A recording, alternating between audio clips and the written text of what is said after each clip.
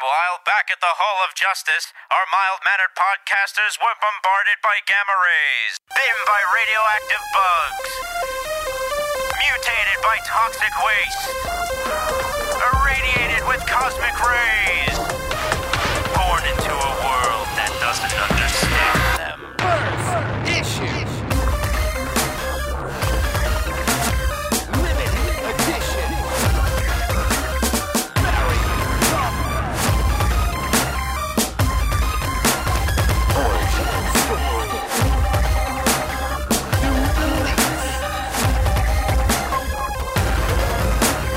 Second printing.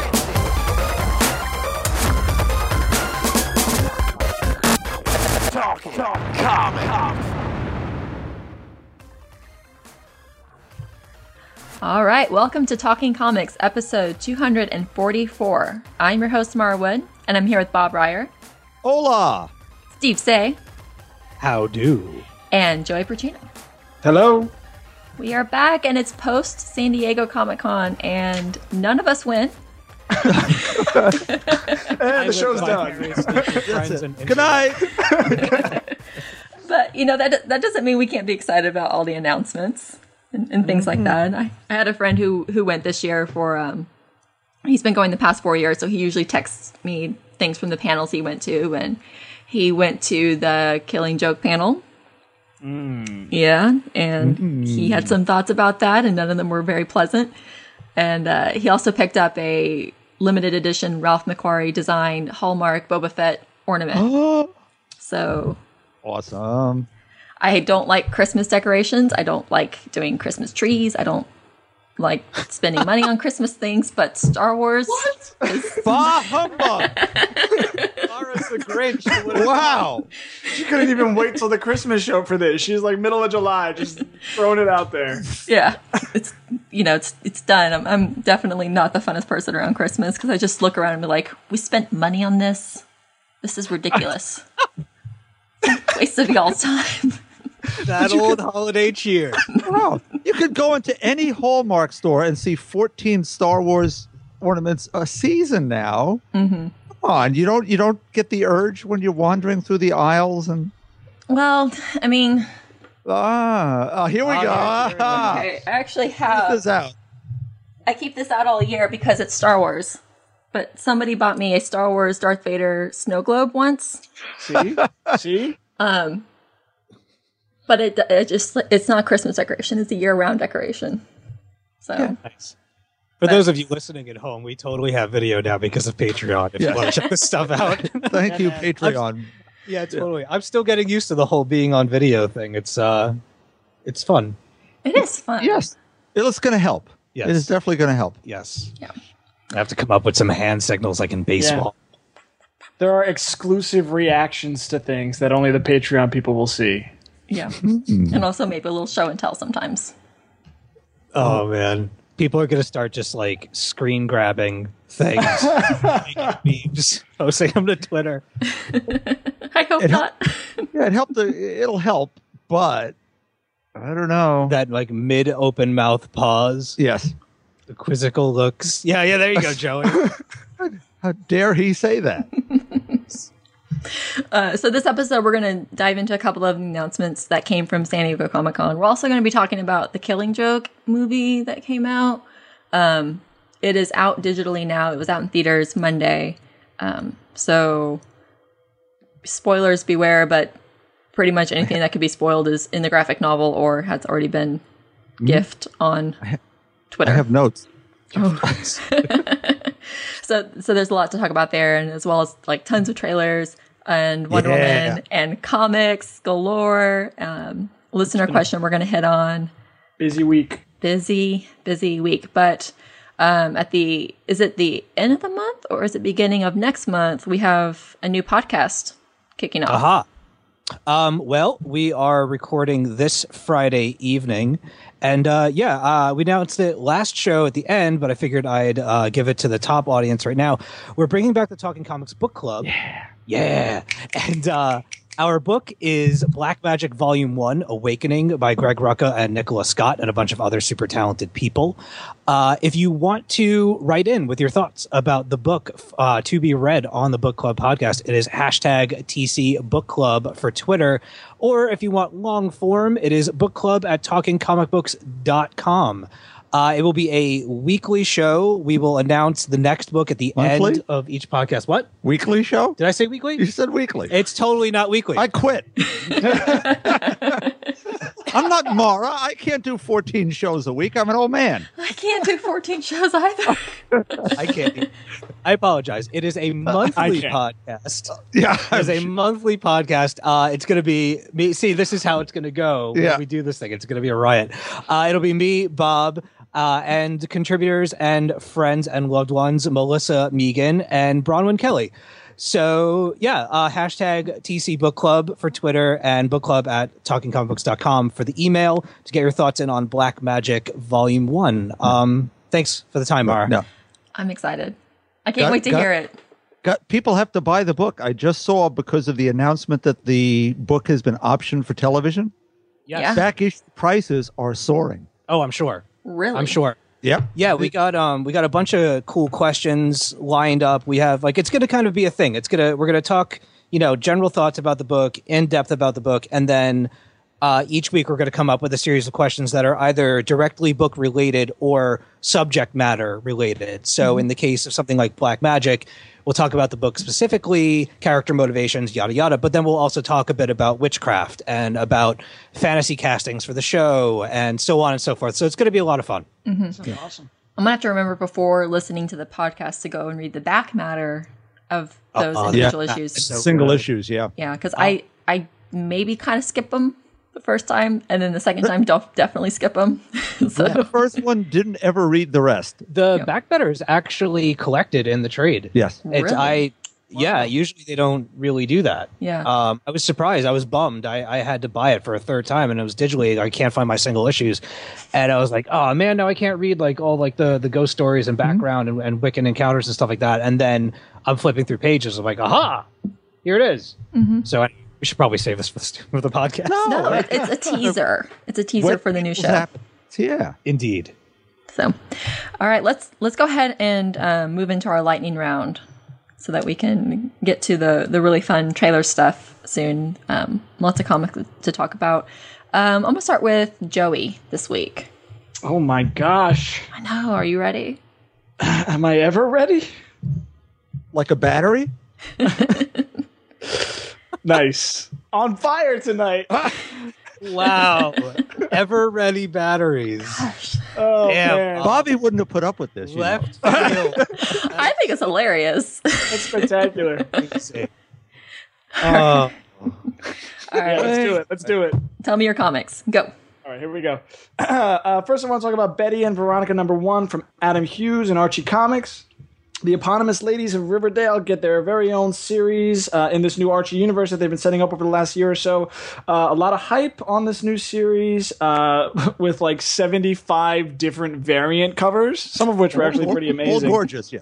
Yeah, especially given Adam Hughes on both art and story. He's, you probably recognize his work from covers, but here he is writing as well as doing a sequential work. The art is as you'd expect from cover/cheesecake extraordinaire Hughes. It's pretty a lot of the time. It's bold at some times. It's also borderline uncomfortable at some moments, given the fact that these are supposed to be teenagers after all, but that's a conversation for another time.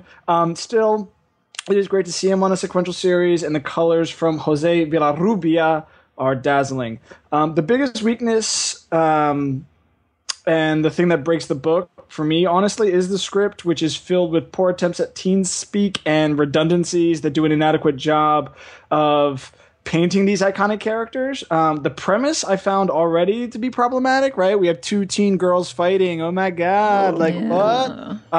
And I think it needed a certain depth of character that Hughes just didn't put into it. It tries to be a little too clever at times with the dog narrator and things like that. So I gave it a shot, but I don't know. Tales from the Dark Side #2, script from Joe Hill, adapted by Michael Benedetto, art by Gabriel Rodriguez and Ryan Hill. I talked about this a couple of weeks ago, and I told you guys I'd keep up with it, so I am. Unlike #1, which was more of a one-shot, #2 takes a cameo character from #1 and fleshes out his story. And ends on a cliffhanger, meaning the story will continue going forward. This has been a really cool book. It's kind of a sci-fi horror anthology. It's really interesting to see that this is a continuing story. It's only 4 issues, so it'll be interesting to see where it goes in the next couple. But I'm having a lot of fun with that one.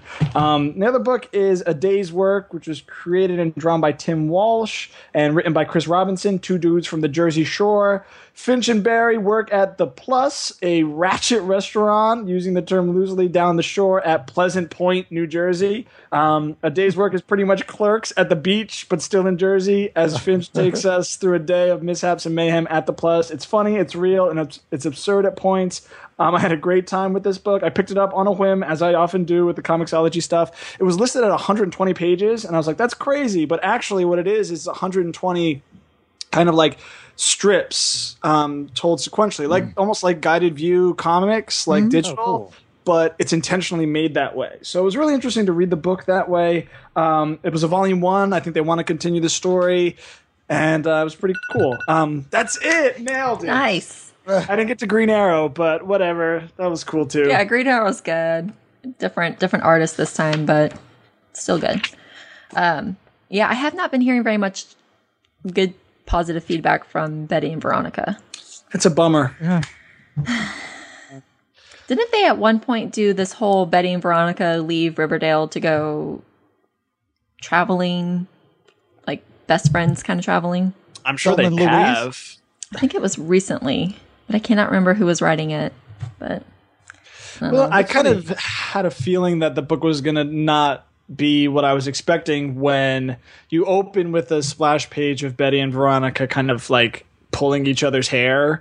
And then the next page isn't any explanation of that. It's just a hard cut to like Archie and Jughead talking about stuff. And I'm like, this doesn't seem like the kind of story that I was expecting here. yeah, And it doesn't really get anywhere else from there, which is a bummer. You know, you want a book like Betty and Veronica to be something as significant as the iconic nature of those characters would entail. yeah.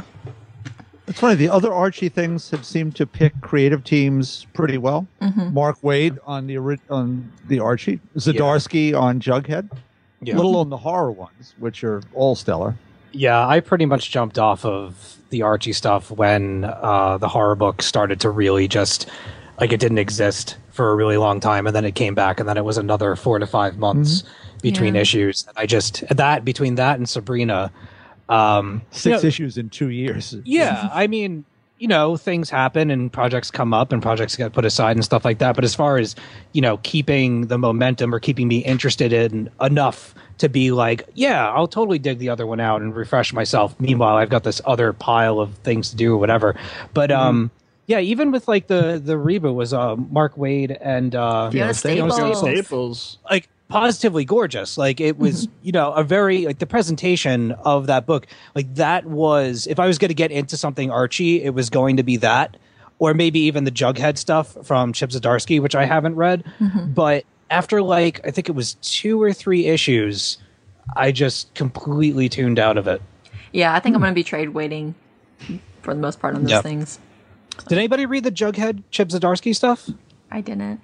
First one was very funny. I They read did the the whole first Game one, of yeah. Thrones sort of thing. It was Erica Henderson, right? Yeah. From Squirrel Girl. Yeah, I don't know. I should have picked that up when it was on sale, but I didn't, and now here we are. Here we are. Here we are. Hey, Steve, are you ready? Yeah, I'm gonna botch some names right now. Let's do it. I'll help you out. Cannot wait. Go ahead. Okay, so I spent way too much money on Comixology this week with their SDCC. Dude, you don't even know. If I showed you my Comixology receipts, you would throw up. I took advantage a lot because this is all stuff that I've wanted to read, and if you don't get it for $1, you're going to end up paying the $2.99, $3.99 that you would normally when it comes time to want to pick up the next trade and go back. Anyway, one of the cool things that I picked up in these sales that are going on is from Europe Comics, and it's called Water Memory Part 1, and it's by Valeria Vernay and Matthew Reines, or Renes, something French. I'm sorry. So picture. There you go. So imagine Miyazaki meets, if you've ever seen the movie Song of the Sea, from the people that did oh no, it wasn't Ernest and Celeste. Anyway, fantastic animated movie. What is that movie that I asked you to? The Secret of Kells, which I love. Okay, The Secret of Kells, Song of the Sea. Check both of those movies out. They're incredible. It's about a little girl who her mother and father have split, and the mother has decided that she's going to take her and she's going to bring her away from all the stuff and kind of recoup and build a new life. And she comes into this house that's on a beach and kind of on this island area where there are lighthouses and waters all around and everything like that. So they move in. Mother's very busy trying to make ends meet, has to take a job, and the daughter's kind of just about old enough to watch over herself. And in her downtime, she decides that she's going to explore her house, the island, so on and so forth.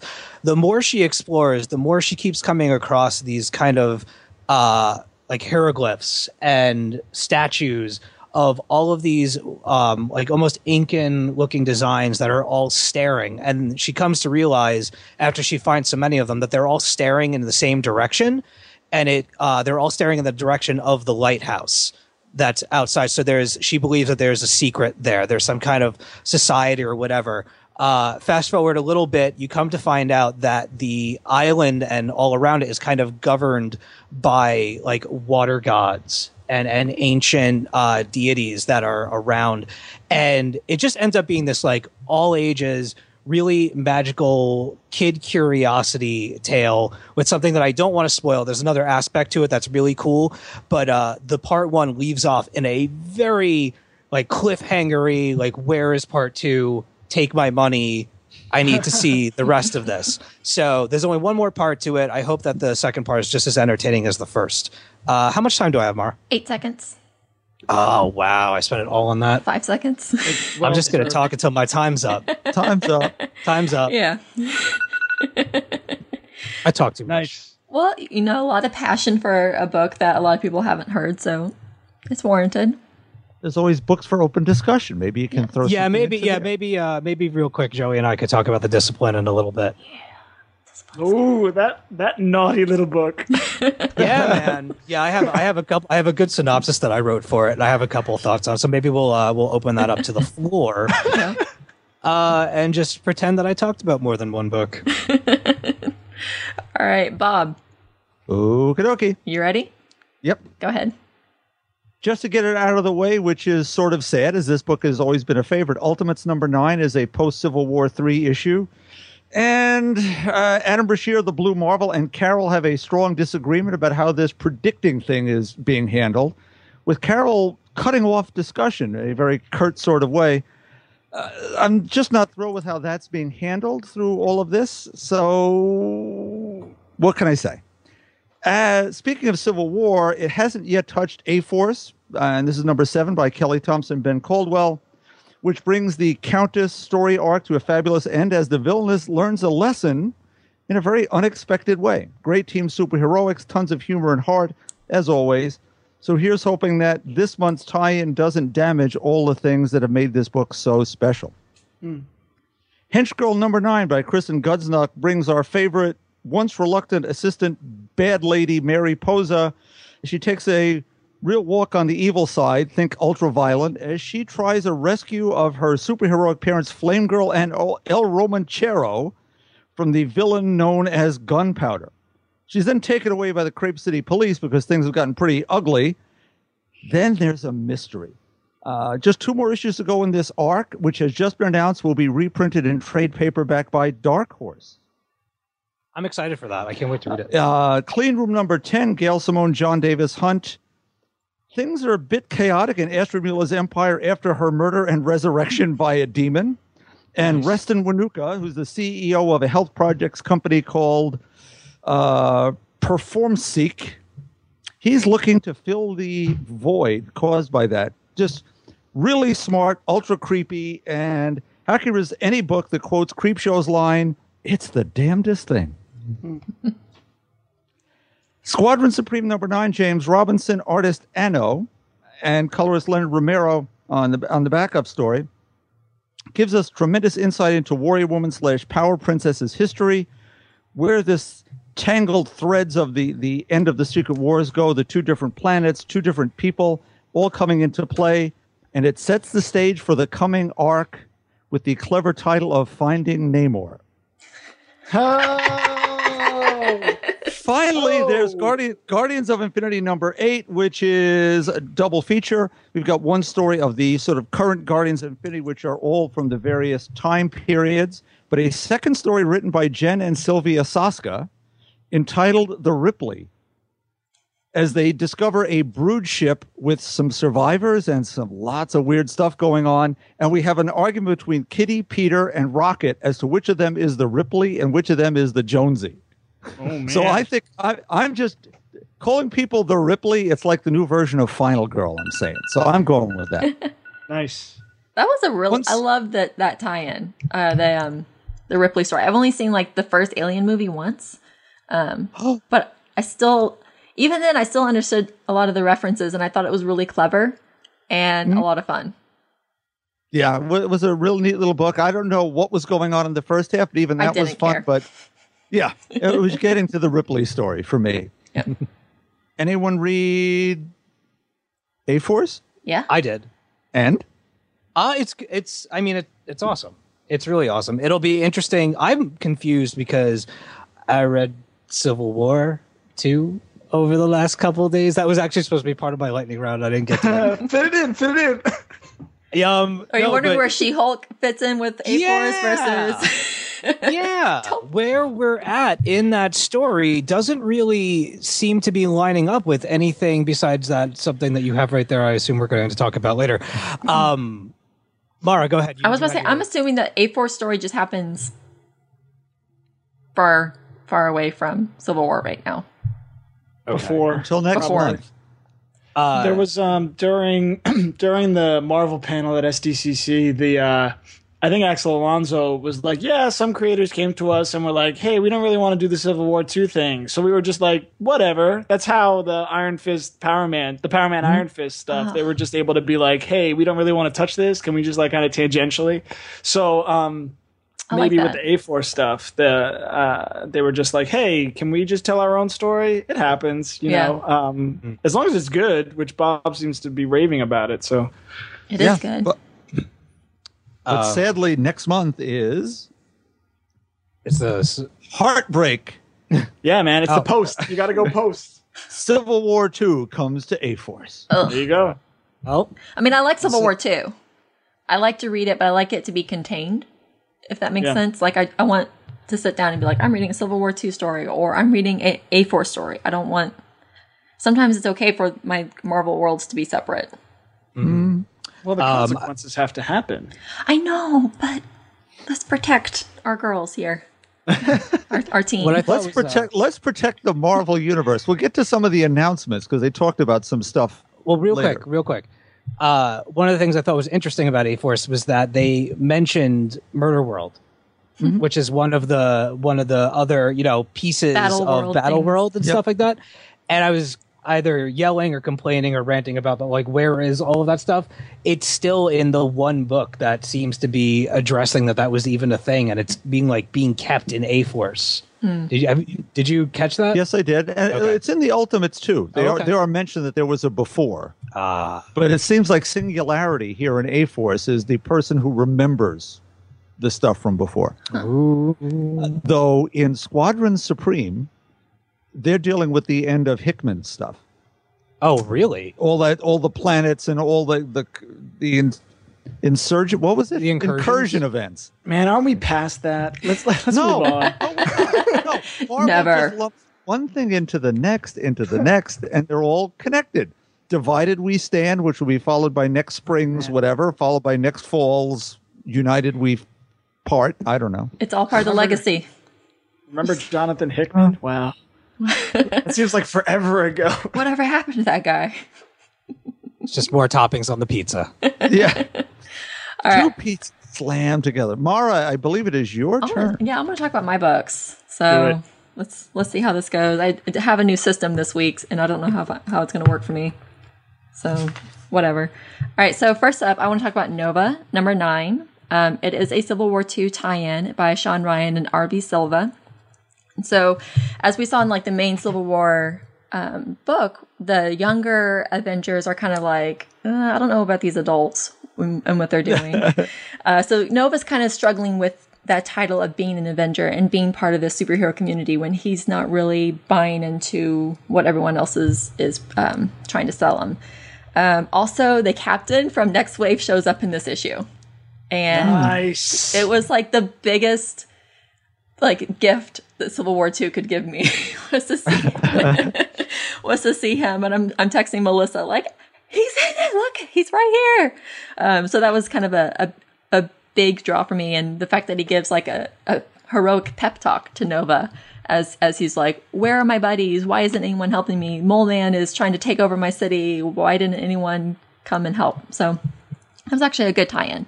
My Love Story, Volume 9 from Diz by Kazune Kawahara and Aruko. We're 9 volumes into this story about the unconventional love interest and his very conventional love interest.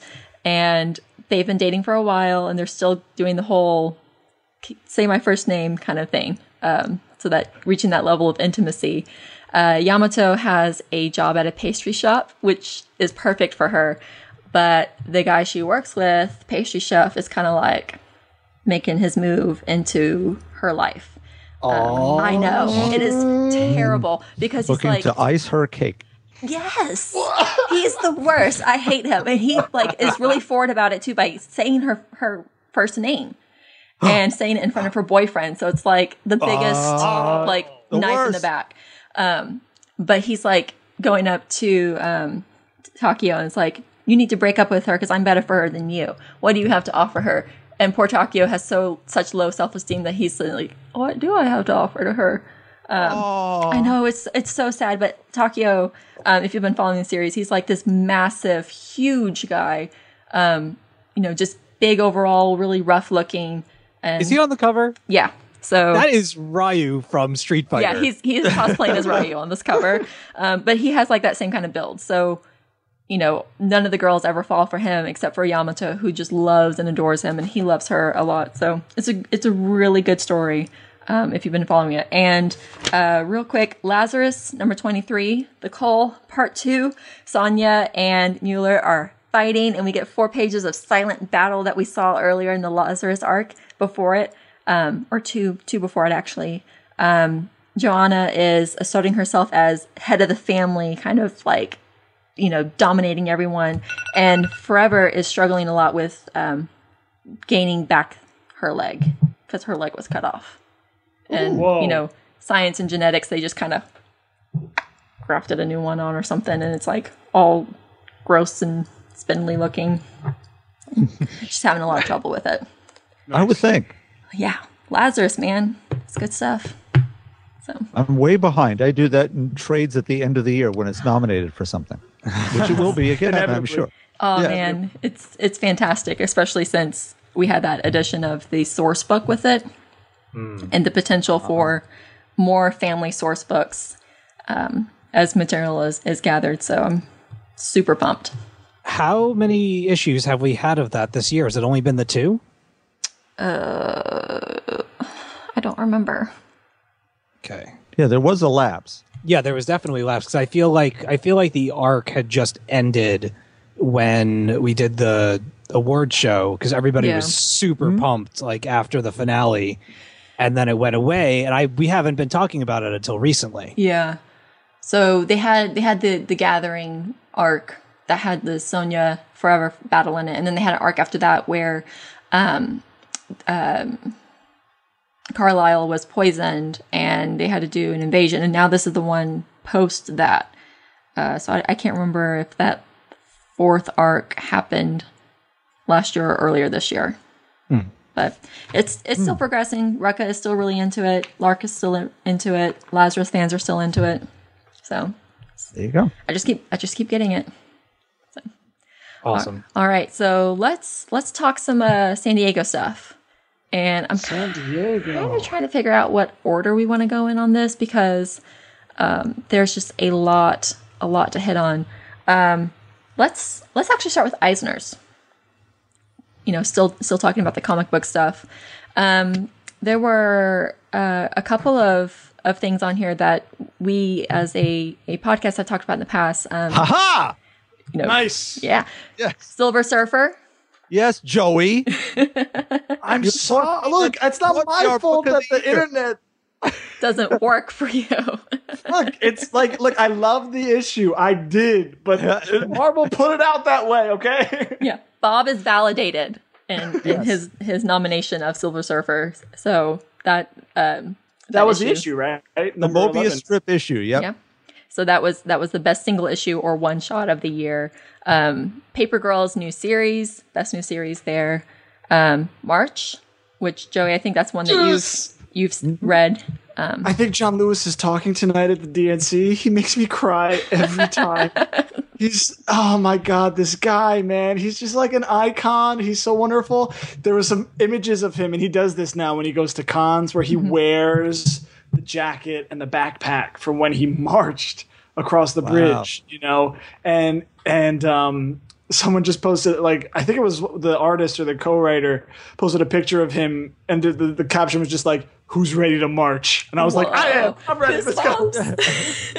You know, like, and he's just standing there in the hall with his jacket on. Oh, it's just such a good book. I think the third volume is coming out in a month or two. Yeah, and I think it that's was in the last- previews. I remember seeing it in previews. Yeah, well deserved. Yeah, so best limited series, The Fade Out, continuing series, Southern Bastards, which I read the first arc of that and I fell off, and I shouldn't have because it's very close to like my kind of like neighborhood. That doesn't say a whole lot about the neighborhood. No, not like personal neighborhood, but like peripheral neighborhood. In and abouts. In and abouts. My neck of the woods, plus or minus 20 miles. A couple of things, Nimona for reprint. Of course. Bandette, Yeah. which, when was the last time that was out? I mean, I guess it was sometime in 2015, but I don't remember. Next hardcover volume is due out, I believe, next month. Okay. It's still up on Monkey Brains digitally, as far as I know. Gotcha. Jordi Belair, best colorist. Whoa, Jordy. Awesome. Which, that was a hard category. Did you guys vote in the Eisners or not? I didn't know that we were No. allowed to. You Are can. we? Yeah. If you are like podcaster or journalist or involved in comics in some way, you can register. What? Okay, you can register and you can vote for these categories. So I voted for man. Jordy. So I'm excited, but that was one category. I sat there and I was like, I don't know which one. So for next year, you guys can vote the Eisners. Yeah. You can't nominate, but you can vote based on the nominations they put forth. Oh, I don't. Someone Well, I should would have told voted us. for Yeah, that. where's this information been for the last couple of years? I am so sorry. It's Mara's brain. Yeah. Man. I Anything just else? I just assumed you guys. Anything else that you're holding back from the group? Sorry. Totally It's pulling like- our cred right now. These results guys. could have been totally different. It's like playing a video game with a friend for the first time. They've played it, you haven't, and they don't tell you like all the cheats. buttons. Yeah. I'm so sorry. No, that's awesome though. I'm really glad. That's awesome. I really want to vote. Yeah. Have my voice be heard, man. Did you vote for that Silver Surfer issue, Mara? I did. Oh, I did. Best The vote to penciler. put her over the top. Yeah, because of Bob. Yeah. Because of Bob telling me Aw. you need to read it because it's really good, and then me reading it. So There you go. Cliff Chang for best penciler, specifically for Paper Girls. Dustin Nguyen, best painter, multimedia artist. cool. Best writer, Jason Aaron, which was our second place. I believe so. Because I think Rucka came in first, and then Jason Aaron. But he put out a lot last year. Best writer artist Bill Griffith, which I'm not familiar with him. Best cover artist David Aha. So that's pretty cool. Dan Mora as most promising newcomer. Bill Finger Award for comic book writing goes to Elliot Magin. With Magan with DC, long time 60s, 70s, 80s, did lots of stuff. Usually had an S in the middle of his name. It's Elliot S. Magan. Okay. Not that helps any. No, but now I have a name I can look for. Yeah. Best comics related periodical or journalism, Hogan's Alley. Comics related book, Harvey Kurtzman, the man who created Mad and revolutionized humor in America. Academic scholarly work is one that Carolyn Coca mentioned to us, which is The Black or the Ink, Constructions of Black Identity in Comics and Sequential Art. And that's one that actually Google Books has a preview of. So you can go and check out part of that, which I did when we were doing our Icon episode for Legendary Runs, because there's a chapter on there, or in that book about Icon. International media, The Realist, and then Asian international media, Showa, 1953 to 1989, History of Japan, which I don't know if you guys have seen those books, but they are like 3 inches Humongous. thick. Yeah. And really intimidating. And I keep checking them out from the library to read them. And I'm like, I can't handle this. This is... Yeah. Two Brothers by Fabio Moon and Gabriel Ba. Adaptation from another medium. So good. I was like, yeah, that's awesome. Humanitarian award for Matthew Inman of The Oatmeal. Early readers, Little Robot, which I did read, and it was really cute. About a little girl who finds a robot and fixes him up. Over the Garden Wall for best publication kids, 9 through 12. For teens, Super Mutant Magic Academy. Yeah, I told you. I gotta get that. I gotta read that, man. It's good. It's so good. It's so much fun. It's so crude, but in a very entertaining way. Yeah. I don't know if I would hand it to a 13-year-old. It might be a little bit... No, I was actually surprised by the category that it was nominated for. But hey, you know what? 13-year-olds may be a lot more mature than I am, so they can check it out. No. No. At least they could pick up a couple of new insult words from the book if they want. Yeah. The Eternaut by Hector Jamon Oysterheld, and I'm just not going to pretend. Best archival collection for the Eternaut, and best archival collection project, Walt Kelly's Fairy Tales. Humor publication, Step Aside Pops, Hark a Vagrant Collection, which we read this year, and Spirit of Comics Retailer Award, Orbital Comics. So Sweet. lots of awesome things there. You guys can vote next year. How about I definitely will. Yeah, absolutely. Can I vote for Silver Surfer number 11 again? If it's nominated again, which Okay. who knows? Hey, man, knowing Slot and Allred, they'll do something else. Did anybody else think it was interesting how much Valiant stuff was on the ballot? For the Harvey Awards or something like that? Or Was just, it the Harveys? Was the Harvey where there was looked like there was a ballot? Oh, it was the stuffing. Harveys, not Yeah. the guys. Oh, Well, okay. no, they had something. Harvey's had something where somebody tried to explain it on Twitter about how that system is like you go and vote for whatever you want to be on the ballot, and it was one of those like, meh, okay, a lot of kind of an inside thing, but Okay. because it was one of those things like I'm not reading any Valiant comics, so I have no idea the value of these compared to others. So I don't know. The Eisners I'm happy with. I read a lot of those things, so I felt pretty Yeah. good. Yeah. Lines up nicely with our best of. Shows you how smart they are. Yeah. Also, like our show can be predictors of Eisner outcomes, That's right. or at least nominations for Eisners. We're the Golden Globes of comics. That's right. I'm proud of that comparison, I think. That's when we get ready to record our end of the year, we're gonna Yeah. title. We're right. The Golden Golden Globes Globes. of comics. Well, we're also Golden like the Globes Golden is- Globes. Yeah, we're ahead, right? We're in this case 6 months ahead, yeah. and we drink. So I was just gonna say that, Bob. sorry. That was gonna be my punchline. It's cool. You deserve it.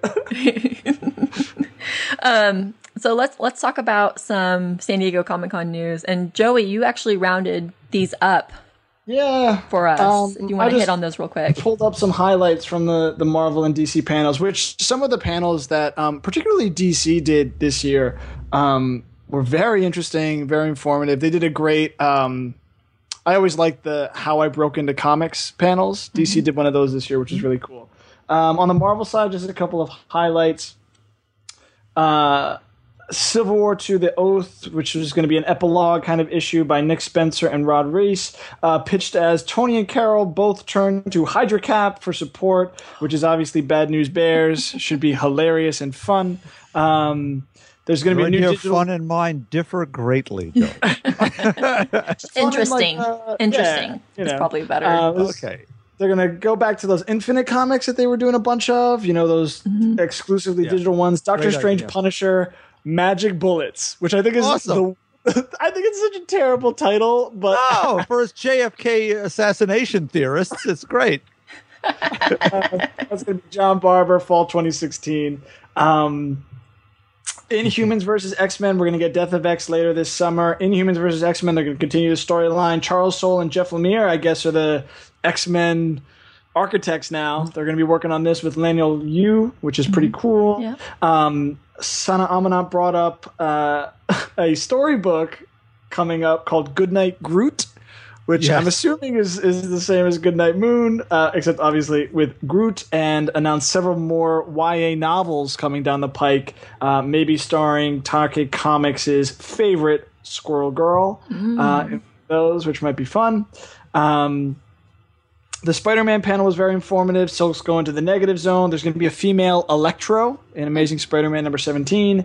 And Doc Ock is coming back soon, too. Just a couple of interesting notes from the Marvel stuff. Bob, sorry, there's no immediate plans for Fantastic Four. Yes. That's that Yep. question. And Ming-Na Wen in the Women of Marvel panel told everyone that she was the president of her high school sci-fi club and played Dungeons and Dragons. Hey! So Agent May is even cooler in my book than Absolutely. but that Women of Marvel panel is great too. If you could read any recaps on that. Marvel, obviously a lot of Civil War II stuff. Some huge Black Panther news. Mara, I don't know if you wanted to talk about that, the announcement of that new spin-off series from Black Panther. I don't know much about it. I just know they've that it's Roxanne Gay, who I don't know who that is. She's amazing. I looked her up on Twitter, and she's a novelist, right?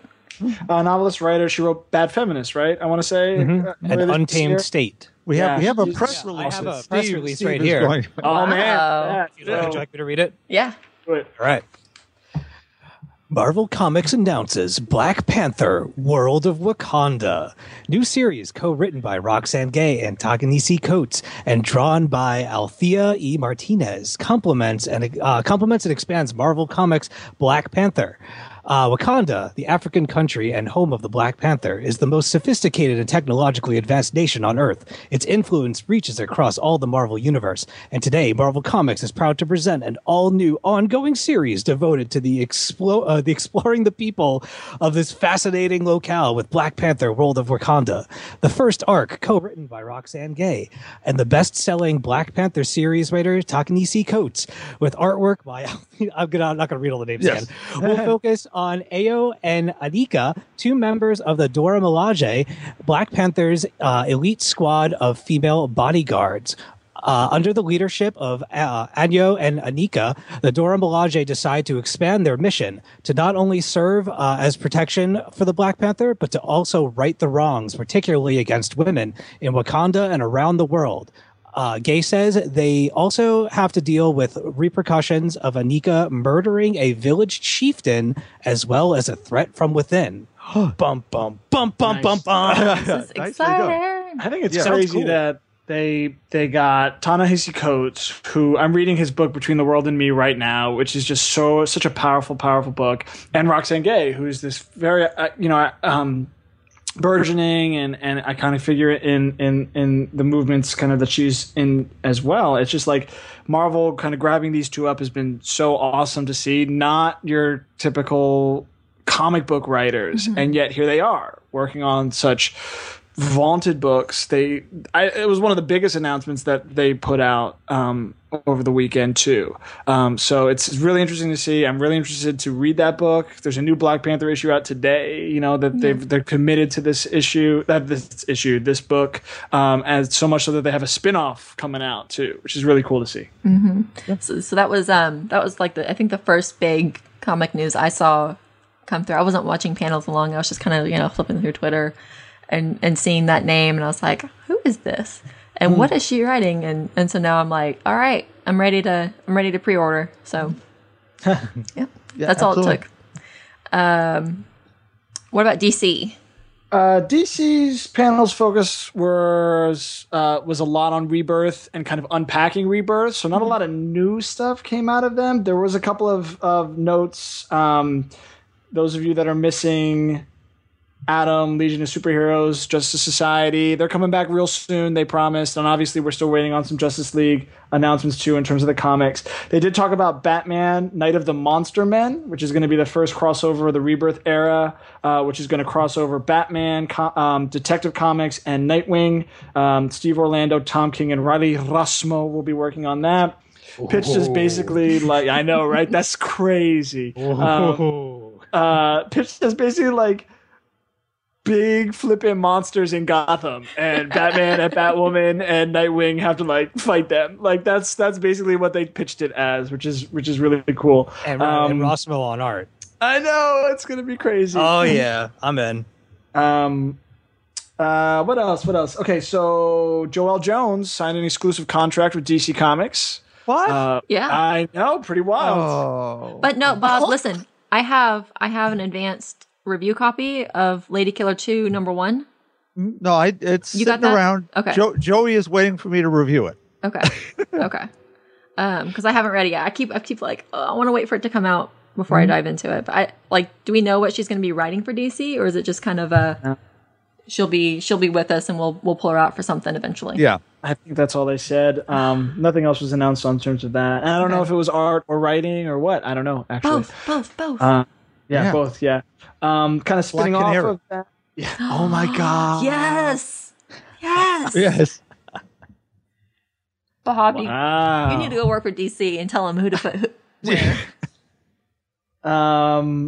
Spinning off of that, Jamie S. Rich, who worked with Joelle Jones on 12 Reasons Why I Love Her, which was one of my favorite books from last year. Dark Horse released a 10th anniversary edition of that. Is now the group editor at Vertigo, which is really cool to see. He got a little promotion there.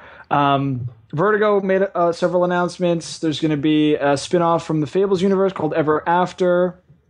Sequel to The Lost Boys, the vampires, by Tim Seeley.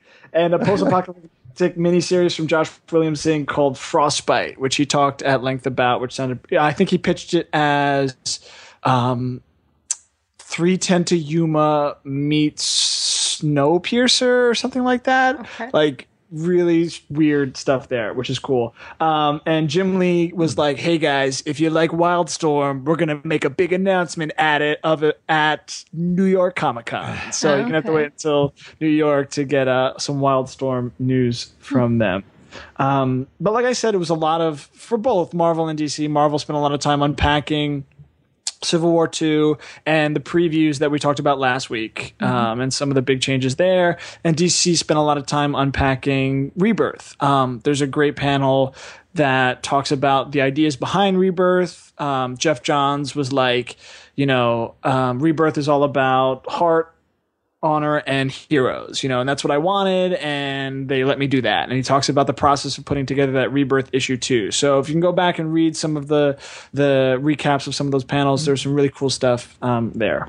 Yeah, I think the only panel I watched was the Wonder Woman one because it's Wonder Woman. Yes. Because Yeah. so I may have to go back and watch some of those bigger ones. They brought out Liam Sharp and Nicola Scott for the How I Broke Into Comics panel. So they had some interesting feedback. Liam Sharp was like, you have to work for 30 years in England and write on 2000 AD, and then you'll come over and do Wonder Woman. That's how you do it, so. Recipe for success. I don't think I have that kind of time.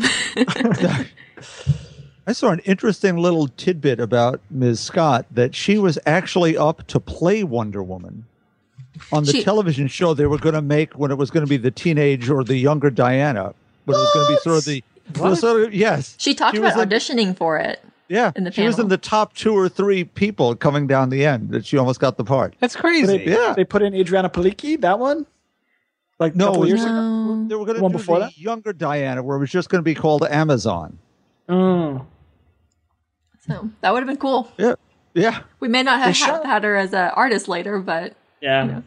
They shot that pilot. It's floating around somewhere that Adriana Palicki. No, that was...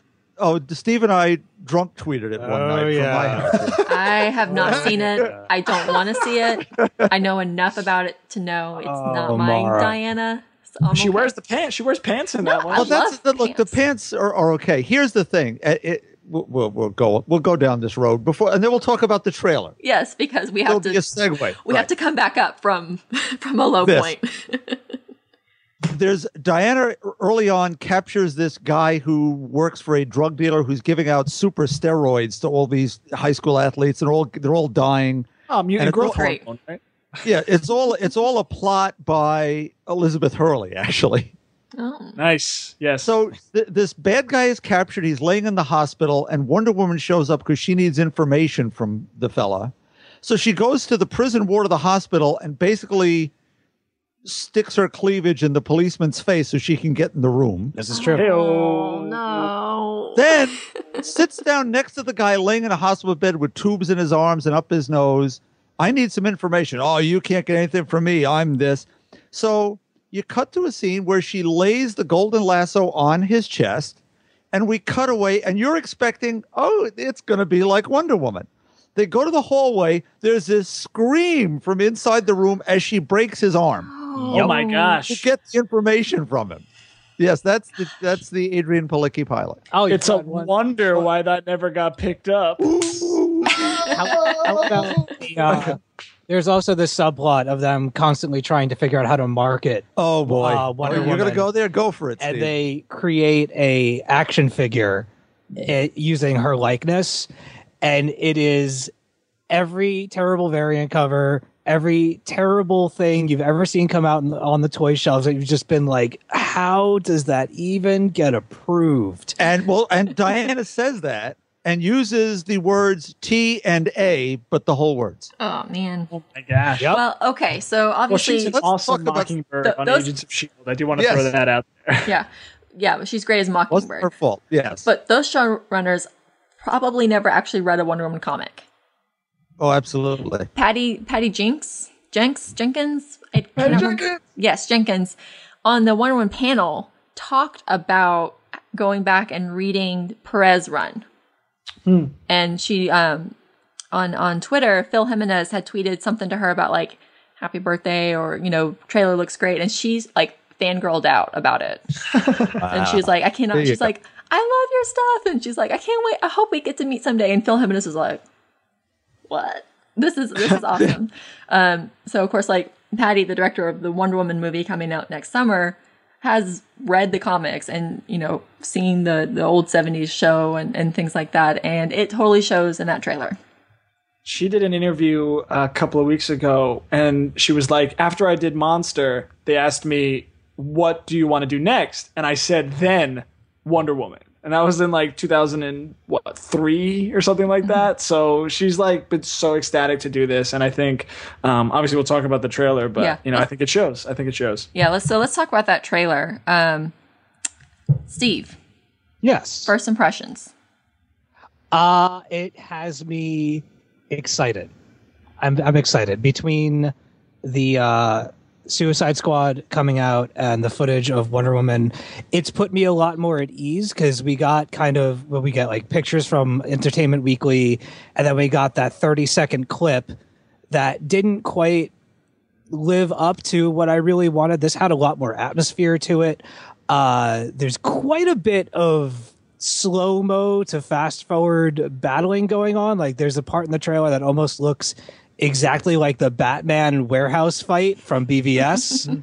But I do like the emphasis on like the sword and shield and the lasso The lasso in particular, I think, looks awesome. I love the visual effect that they're using for it. Tonally, it looks cool. The Steve Trevor stuff it played better for me. Like after I watched it a few times, it came off as a little empty, a little dry in his reactions to kind of her weird ways of answering. Like, you're a man. He's kind of like, well, yeah. But in terms of like the tug of war that I've experienced with the DC films and kind of wanting to believe and then being let down in certain ways, it's a constant tug of war that I have with their lineup, right? This is pulling me back onto the side of being hopeful and being excited. Some of those shots of Wonder Woman, particularly of the one of her kind of marching through the battlefield with all of the ricocheting bullets and mortars blowing up and dirt in her face and all of that stuff, and her just kind of barreling through it, has me like jumping out of my seat. It looks so good. Very dark, but like as far like cinematography and as far as like filters they're using and stuff like that, but it's war, right? It's panic and it's death and it's all those things that we've seen. So I'm okay with that. Yeah.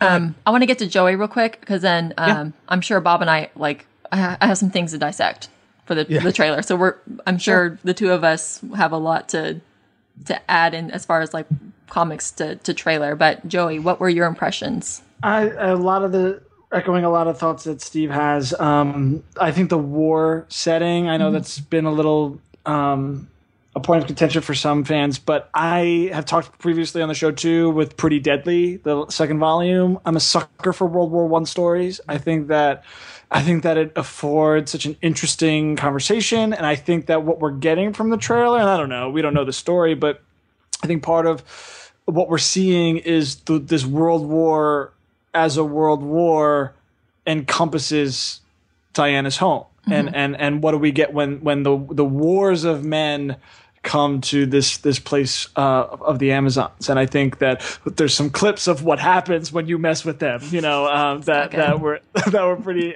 interesting to see. I think it was surprisingly violent. I think there was a lot of the war imagery, a lot of the fights were in it. I think it was badass. Like I think it was really cool to see, and I think a lot of how she's using the lasso and the shield and the costume and the sword and all of that. I think it's so dynamic and interesting, and I just got excited watching it and watching it 2, 3, 4, 5 times. I just got excited.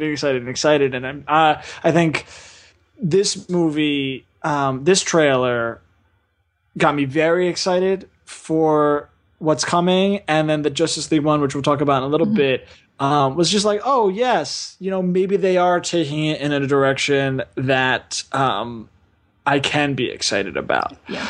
Very optimistic after the Justice League one, after the Wonder Woman one. Very excited for the films too. But I want to hear what you and Bob have to say. Yeah. So Bob. Okay.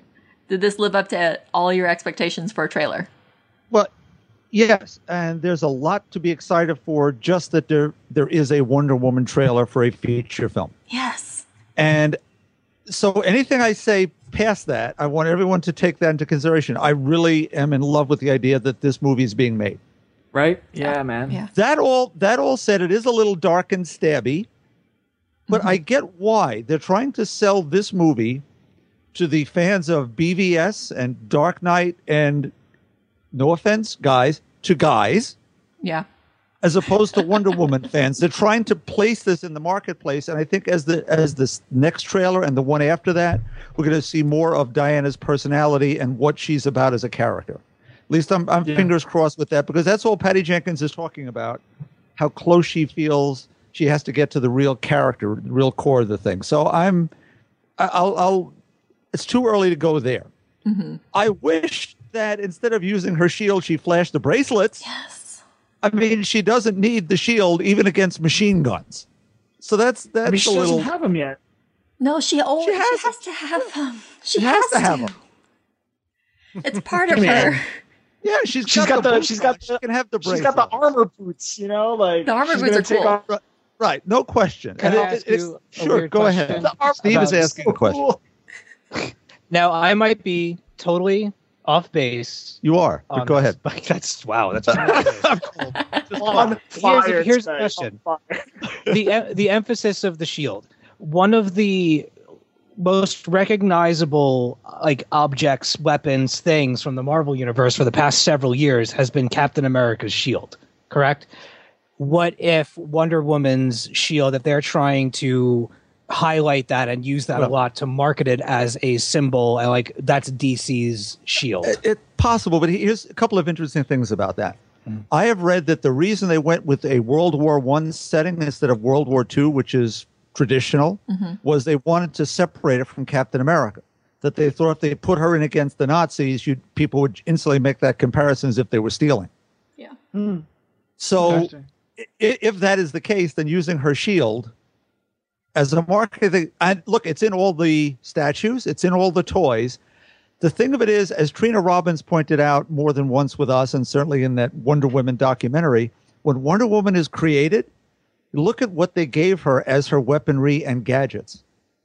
Yeah. It's a lasso made of golden links like jewelry. It's the headband. She has earrings where she can talk to her mom, and the bracelets. Those That's it, bracelets are as iconic as anything that's ever been in comic books. She doesn't need the shield. She's got those bracelets. So I know what you're saying, and I think they're doing that, but I think it's a misstep. Does she have bulletproof skin? No, No, she doesn't. She It's has to just deflect them. it's that skill. That's a lot of gunfire to be. Yeah, but as far back, look, it's even. She's Wonder Woman, Steve. She's in got the armor Linda boots. Carter, right? In the Linda Carter pilot, a lady steps up in the audience of the theater and pulls out a Tommy gun, and Linda Carter just nonchalant just knocks just them over. start breakdancing in the Right. middle of the So battlefield. that's all fine. Yeah. This is the benefit of the Patreon feed right now. Yeah, you can actually, see us Yeah. deflecting Just bullets. the wrist deflections. Linda Carter bullet big- deflecting. yeah. We have to put up some video of that. Sure. Have you heard how she does that? How that special effect was done 40 years ago? No. The bracelets had electric wires in them, so controllers in her hands. And the reason she's making a fist, she's actually punching little triggers that are causing electric sparks on the bracelet Oh, like that little look like the shorts? bullet So impacts on cool. the bracelet. Wow, That's that's theater awesome. magic. Theater magic right there. Yeah. Yeah, old-fashioned stuff. Yeah, so the shield thing was kind of odd, given the fact that she has bracelets, but we don't know the whole story about if she's using a shield yet. There is something that's mentioned in the trailer that makes me kind of go. Go for this one because I think I know where you're headed. So Chris Pine / Steve Trevor / Captain Kirk is asking Diana, so you don't have a father, and she's like, no, and so I'm like, okay, yeah, good. Awesome. I was brought to life by Zeus. And I'm like, so going back, because I've been reading a lot of origin Wonder Woman stories, and one of them that I revisited yesterday was the George Perez one, which is one that we commonly think of in the first place. The goddesses are wanting to create a race of people to worship them and set an example, and Zeus is sitting there going, whatever, you do what you want. Your race is going to fail. This is stupid. I'm going to turn into a swan and go have sex with somebody. And This is true. so all the goddesses are like, whatever. And Hera is kind of like, just do it. Go do your thing. So, the whole thing about the Amazons and Diana is that it was almost a rebellion against Greek patriarchy. The Zeus, this ultimate patriarchal symbol, did not approve of this race of women, but the goddesses did it anyway because they saw something special there. So I don't know if they're using the idea that Zeus brought her to life because it's easier for people who aren't so into that Wonder Woman history to understand, or if it's a little bit more deliberate than that.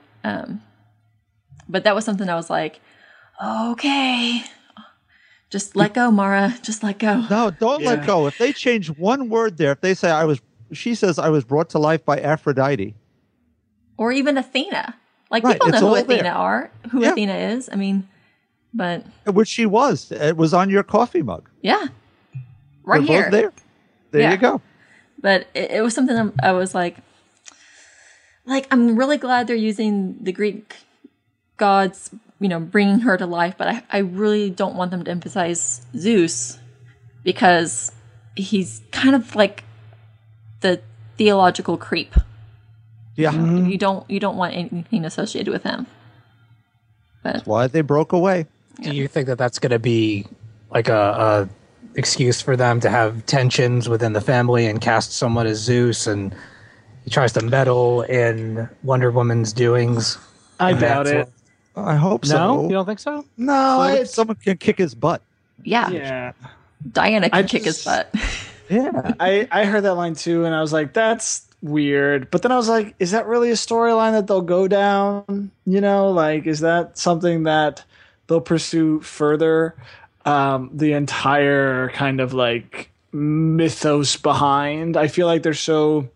Even though the film that they're doing right now with the World War I story and all the introduction, and then the Justice League film, like, are they really going to be like Wonder Woman 2? What's up with the Greek gods? What are they doing? Yeah, like, is that really like a way they'd go down? And is that Yeah. a movie people want to see? They're trying to fast track her into the team. exactly. They paid to see Thor twice. Yeah.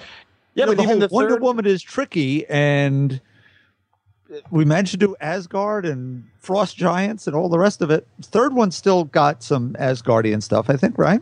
yeah, well, Ragnarok. I Yeah. think that they're going more like aliens and stuff like that, and it was pitched that way. They didn't actually do the Norse mythology. They presented them to us as Aliens. aliens and things like that. Yeah.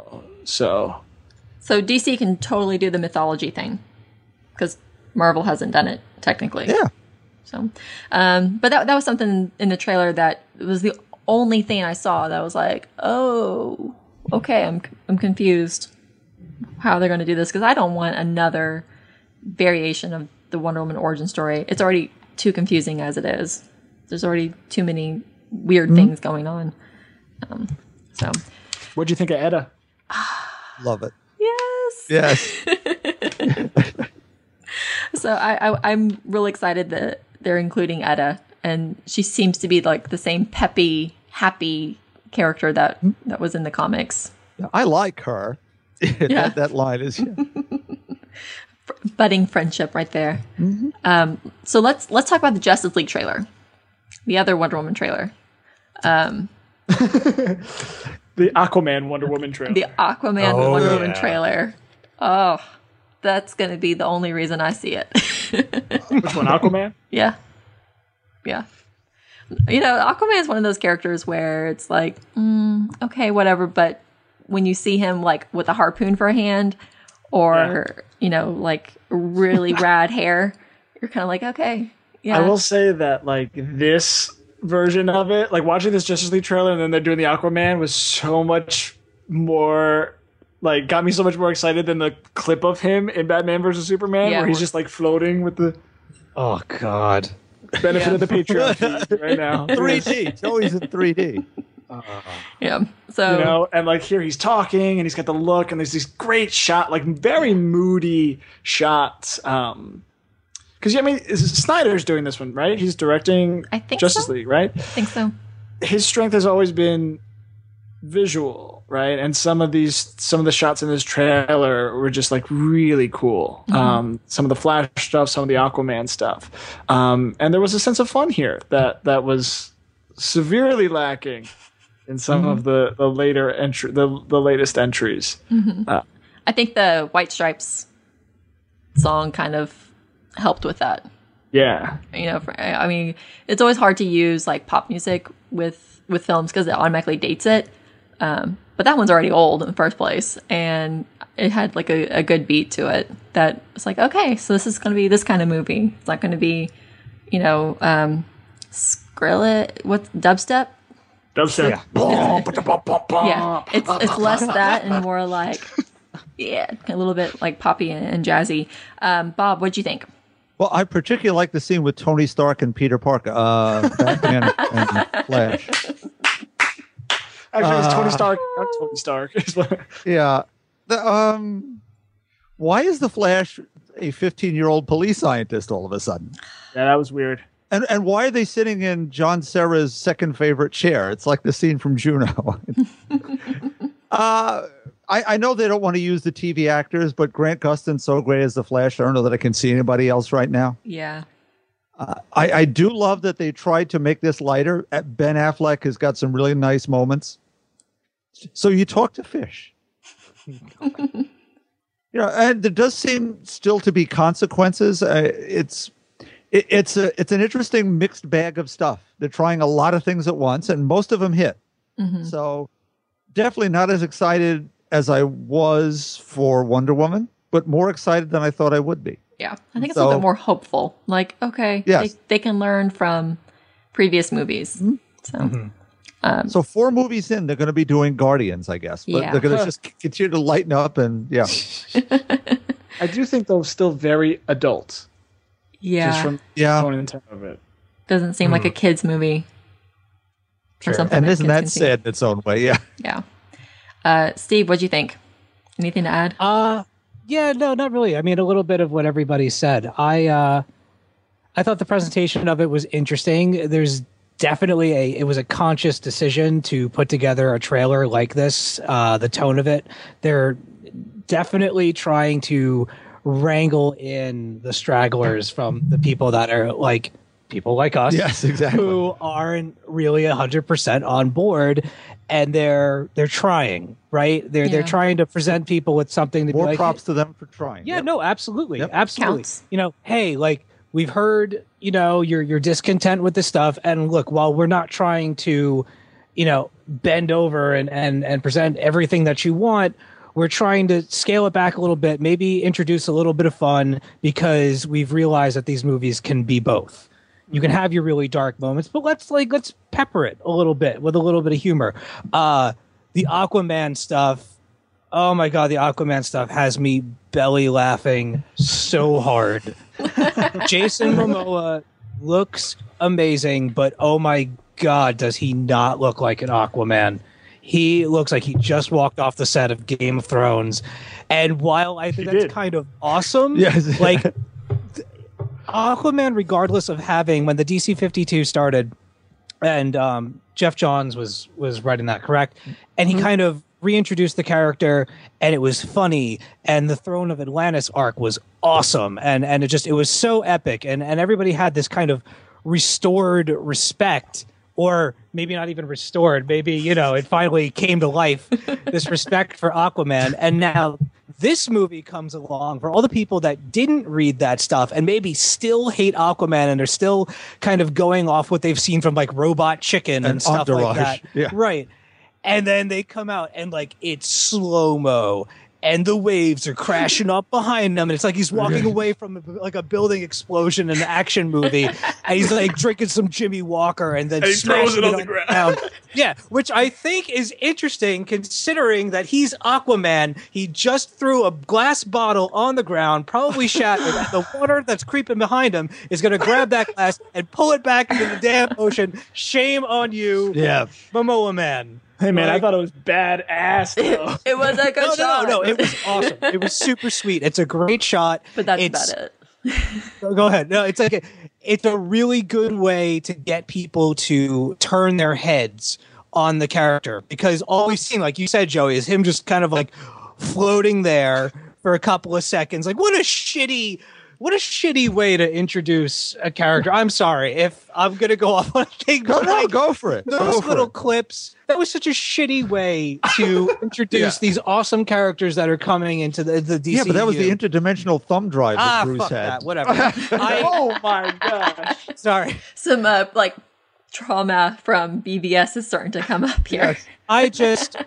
Look, there are some things that I like about the movie, and there's some things I really don't like about that movie, and that is one of those things where I just felt like it was a very lackluster way of introducing these things between Cyborg in what they showed in BVS, and then Cyborg, particularly in the trailer. Yeah. I really, really want that character to be cool. And it's only a trailer, and I haven't seen much of him, but what they give you in this trailer, they make him the killjoy and like the drip of the group. And I just hope Right. I hope that that's not his bag for the whole thing. I'm hoping to see more from his stuff. I liked the Flash stuff. There was one shot during the montage that I usually hate when they take footage and they speed it up really quick. There's something about it visually that bothers me, but there's this one shot of the Flash where he's kind of flashing into realizing what his situation is, and he has this wide-eyed stare and just kind of like flickers to the right to avoid, whatever's about to hit him. And it's just like right off the comic book page. It looks awesome. Yeah. And you know what? Even if all the humor didn't land for me, I like that they're even trying this time out. And there are going to be things that I will laugh at most likely in this movie. And I really did like when Wonder Woman was talking to Batman and they're talking about the Aquaman, like how'd it go? And he's like, yeah, Did he say no? He said no. Like that had me laughing more than his reaction to Barry when Barry was like, I need friends. That's so stereotypical nerd though. That's so sad. Like that's not, I don't know. If Barry's going to play off that nerdy science character, I wish it was more of a, I have friends. This is cool. I need peers. That kind of thing. Yeah. But whatever. Yeah, I don't want a trailer.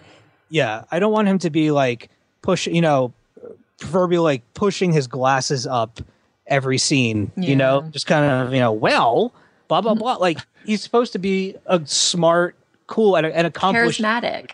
Yeah, charismatic.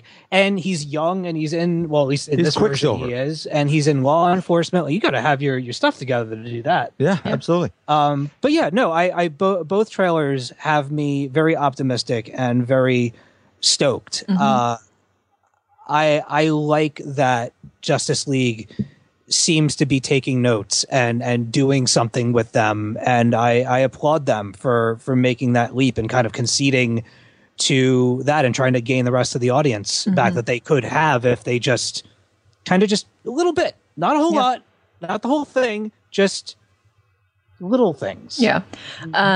Also, which isn't in our show notes, so I just totally blanked and now remembered, Luke Cage trailer. I just wrote that down. Yeah. Look great. And Defenders teaser there. And an Iron Fist teaser too, yeah. Yeah, so I'm super stoked for what Marvel Netflix is bringing. Bulletproof all Black that. Man. Give it to me now. All that. Give it to me. It's going to be great, and it's was it September? Yeah. Yeah, September. Wow. Now, in the Luke Cage trailer, we talk about Reva, who is his girlfriend that when he went into prison was fiance. Went into prison, she ended up dead, and that's why he does what he does in her memory. I guess that's his dad, who comes up in the stories in the 80s and 90s. Maybe there was another trailer. The one that I saw was him like getting just shot all to hell. Oh, but he's talking about his dad. And he's talking about Reva Connors. And, okay. I didn't see that one.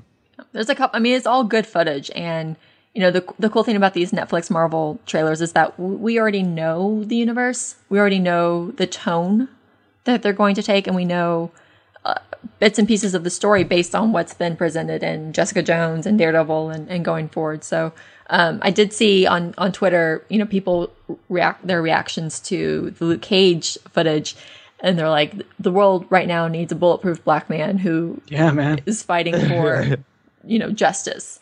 And I was like, that is pretty remarkable. Like I'm it's not something I would have thought of if I hadn't seen that perspective, but now I'm like, all right, I can't wait to see what they do with that. So, and also Defenders. Awesome. So that's gonna be great. It's gonna be amazing. That I don't know if they just maybe whatever it was that they did with Nirvana's "Come as You Are" for that trailer. Like they somehow, I know it's the original. Like it's the original vocals. It's obviously Kurt, but it sounds like a remix. But I can't tell. It was a lot more atmospheric than the version on Nevermind. Yeah, and it was like a little bit slower, like a lot, like very open and big and haunting and just, oh God, it was such a perfect fit, especially for like rounding a bunch of, ragtag misfit characters together to form a team to come as you are, as you were, like acceptance and you can't run from who you are and it's better to be with others like you to do good. And I just sometimes I've had people come to me and complain like, oh, they're taking another old song and they're making it sound creepy. Like, I kind of like that. It keeps it fresh, and it redefines that song for another listener or a new generation. Like the Patti Smith version of It Smells Like Teen Spirit. Like that's my favorite, the bluegrass stuff. Legion on FX. Yes. Are you guys? I'm kind of like, I might watch it. I might not. I don't know. I'm not a big Legion fan. I probably Didn't see it. Yeah, I was kind of looking forward to that. It looks like crap. it just looks like meh. Meh. What it is doesn't have me excited. There What's was the like premise? basically the trailer is David Haller, right, Legion, in a interrogation room at maybe a ward or something, being asked questions about what's going on, blah blah blah, and they're doing cuts to people doing things and him being blamed for something along those lines, and he's like, well, it wasn't me, it was this other person or whatever.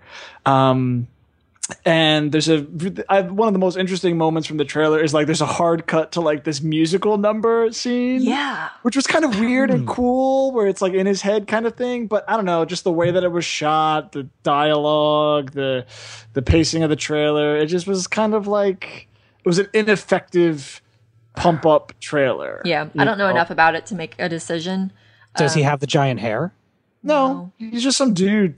Yeah, Just some white kid, some white kid being asked questions from some white dudes, like that's basically what it was. In a white room, and like when he turns into other people, it's just a bunch of white folks, it's just like it's what it was. Yeah, but it's a trailer for a show I didn't even know what was happening. So there you go. I was like, That's a shame because the comic was really cool. Yeah, it's a shame that they're not. It doesn't sound like they're taking enough cues from that because that could have been really weird. The musical number was weird, and one of the things that makes that made that Legion book so the X-Men Legacy, right? It was Hyperion, was that it was so absurd, and it really grasped onto the surrealism of his power set and going into his brain, and it at least from the footage that they showed, it just didn't seem to be going down that route. Yeah, or they could be saving it for people who might be turned off immediately from weirdness. It seems like, another kind of procedural kind of show. Yeah. Ooh, But Lego Batman. Lego Batman! Yeah. Lego Batman. Yes. Whoa, that was good. That was really good.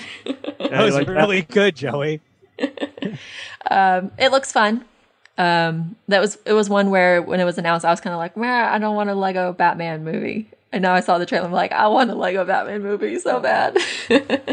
I'm very excited about that movie, especially with all the villains coming into the picture. Yeah. I think it's going to be fun. And I this haven't trailer, seen the Lego movie yet, so what do I know?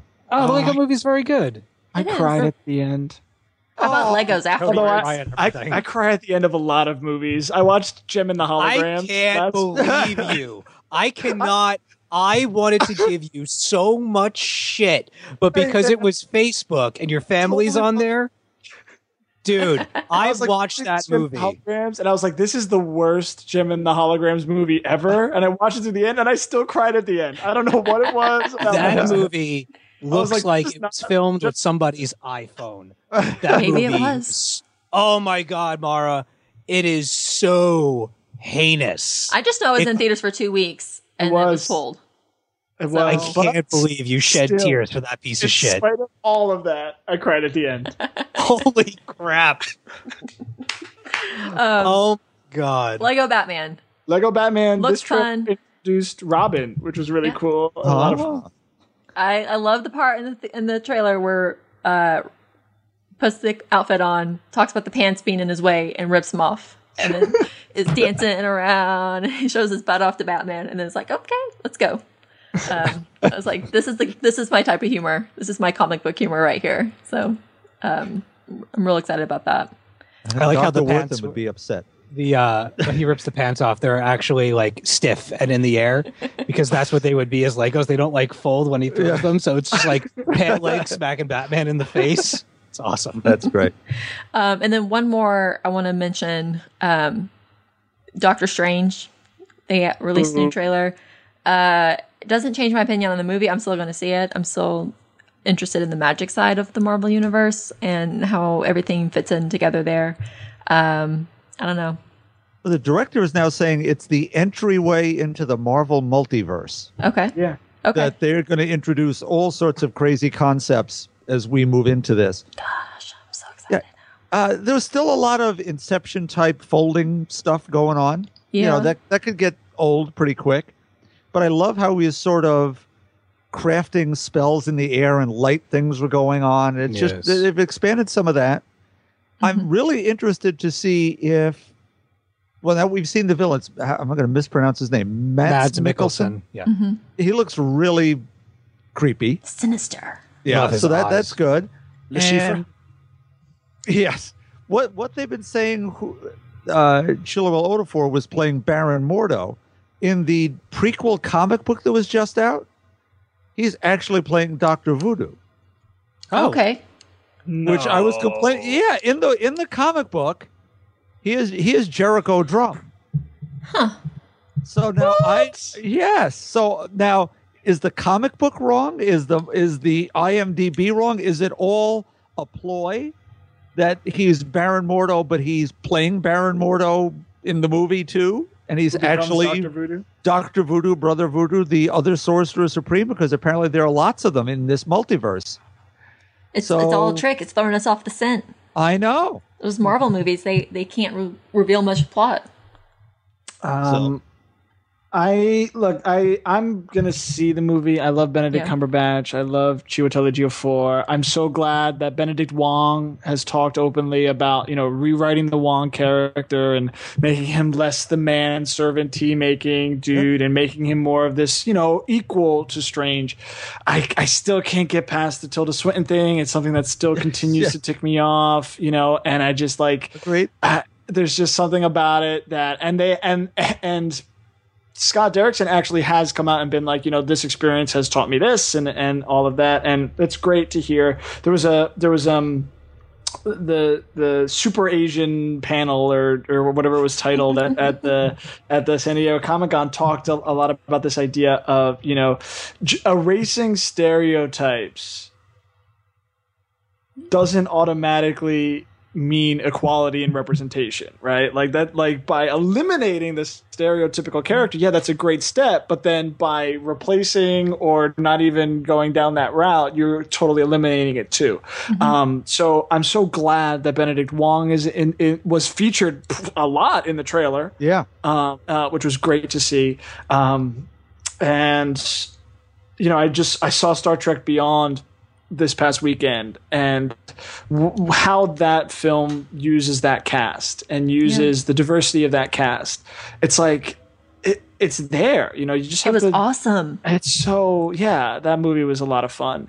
Very dark though, like literally dark. Like everything was dim, and I didn't know if I didn't have my glasses on or whatever. But it's such an important thing, and it really makes a difference. It really does. So there's something I just have to kind of like overcome that little tick in my brain, but it got me excited. Yeah.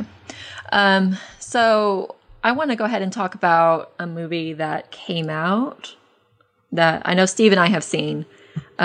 Joey, have you seen The Killing Joke? I have not. And Bob is waiting for the DVD release. I saw it. Oh, you did see it? Yes, ma'am. Okay. Well, I saw the first 40 minutes. That's all you need to see. That's the bad part. That's what I meant. Well, I'm not so thrilled with the other part that they based it on, so that was enough for me. Yeah. So, The Killing Joke, the DC animated adaptation of the graphic novel by Alan Moore and Brian Bullard. It's one of those. It's a classic. It's something that a lot of people enjoy. It's a major piece of the DC canon now, and it's one of those that people getting into comics, it's one of the first things they read because it's very prevalent and a lot of people direct you to it. In fact, there was one time, I hate this, I was at a Barnes & Noble looking through the comics section, and this dude comes up to me, he's like, hey, what's a really good comic? You should read The Killing Joke. And I'm like, get on my level. Get out of here. Punched him right in the face. Know your role. No, I was more like, yeah, sure. And then go back to like the stuff I was looking at anyway. But it's one of those comics that's really prevalent in our comic book culture and things like that. So it's a movie long time in the making, and Kevin Conroy, Tara Strong, and Mark Hamill are all voice actors in it. So like the source material in the first place is problematic. A lot of people either really, really love it or really, really hate it. Or maybe like me, they're like, whatever, I don't want to read it more than once or twice anyway.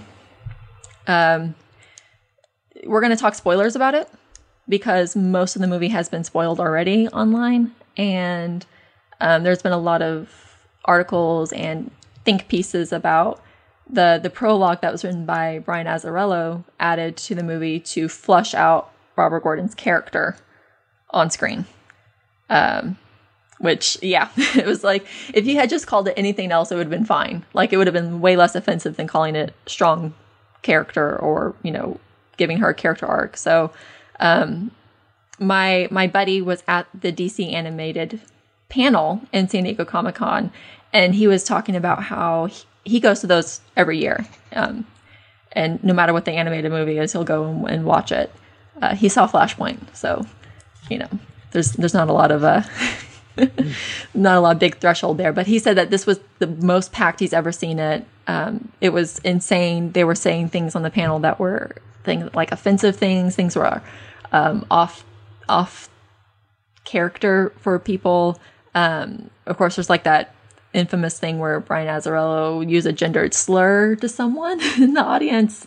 And he was one of the main writers for the prologue of a female character in the movie. So it was already a lot of apprehension going into it.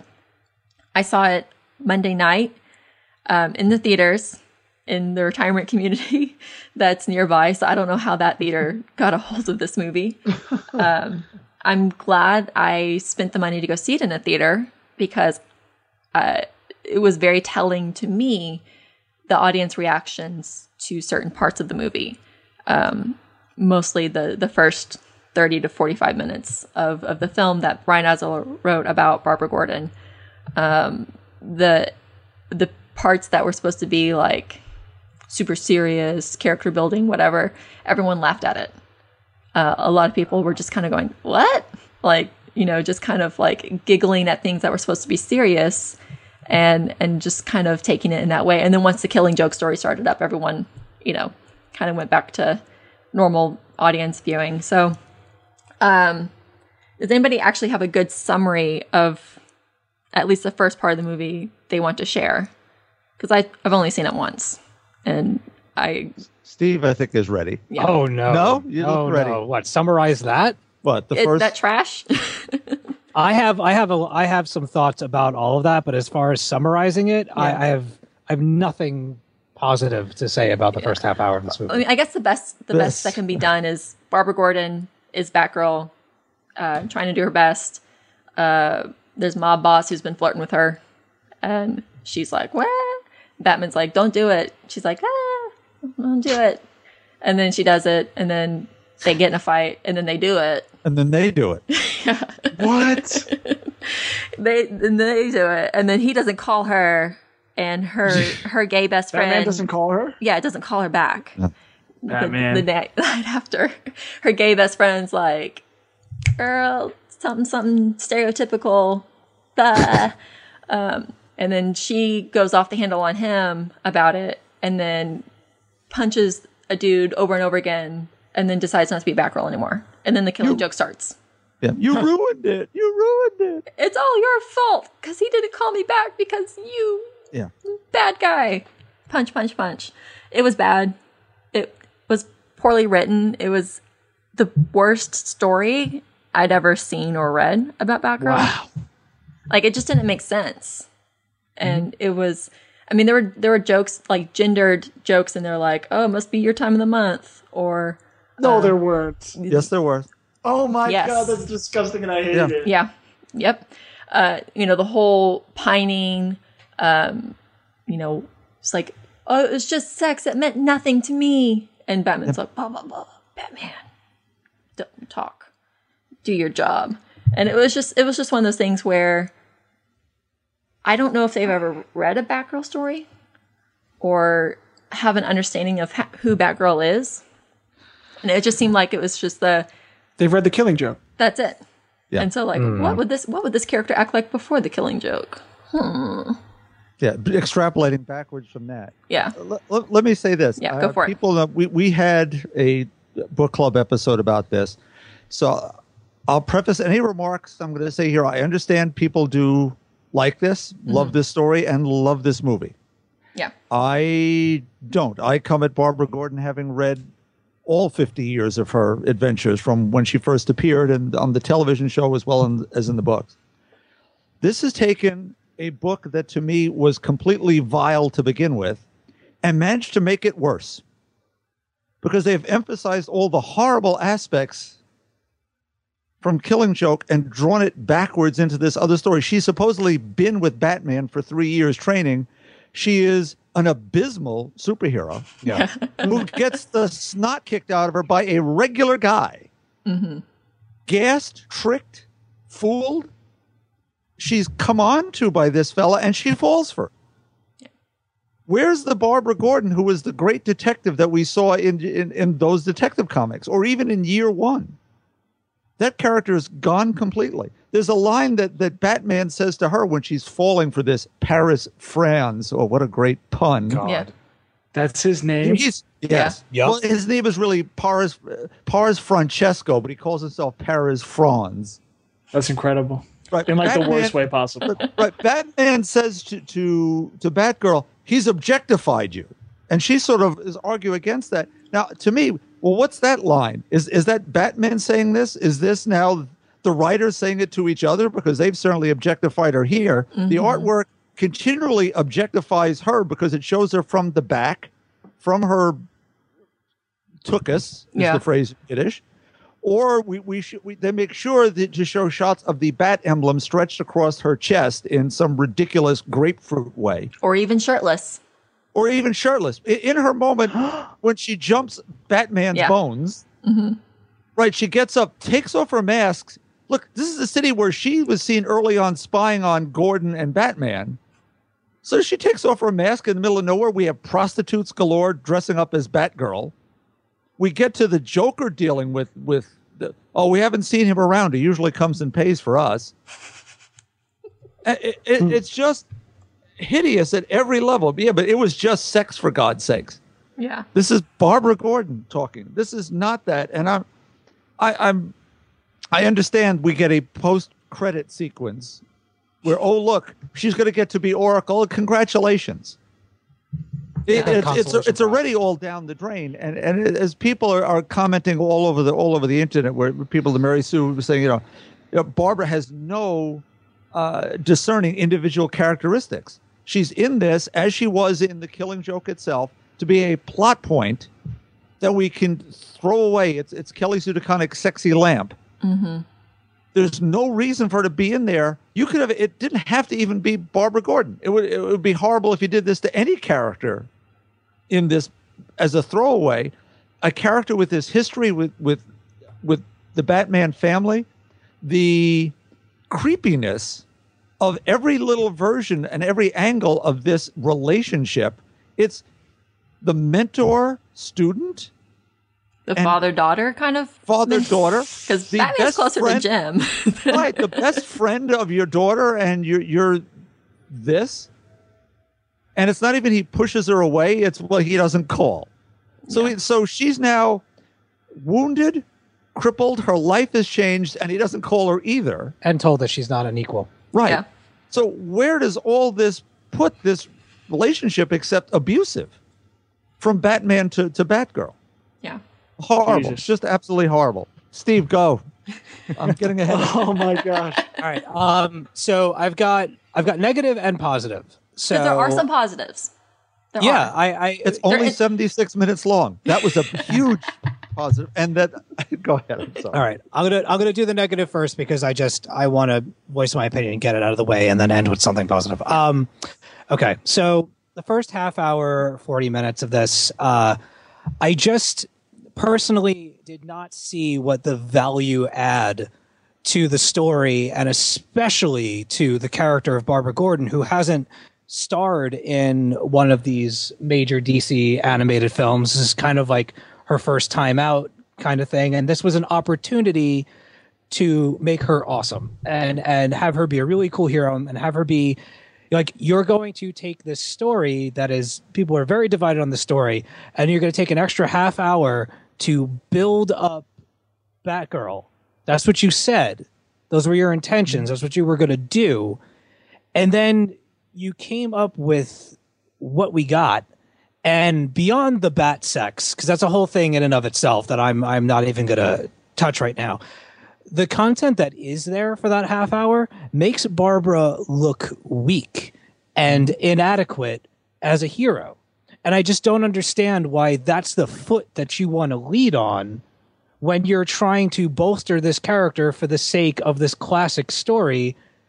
And kind of the reasoning that I was getting when reading some of these articles was like, we wanted the moment when she got shot to be more shocking to audience members that might not have read the story. So this failed example of a hero who I've heard time and time again is amazing, and then you portray her this way, a petulant teenager, and that's supposed to beef up anyway. So I thought I was very confused about that. And I just, nitpicks aside, I don't think that it served the story well.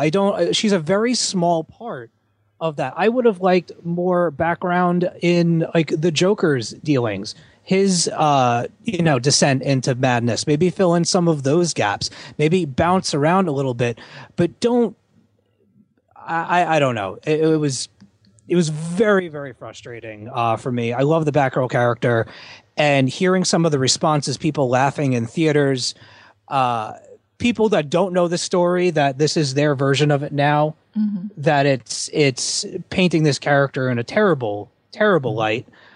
Some of the stuff that was said between the time of the month thing, her not being equal with Batman.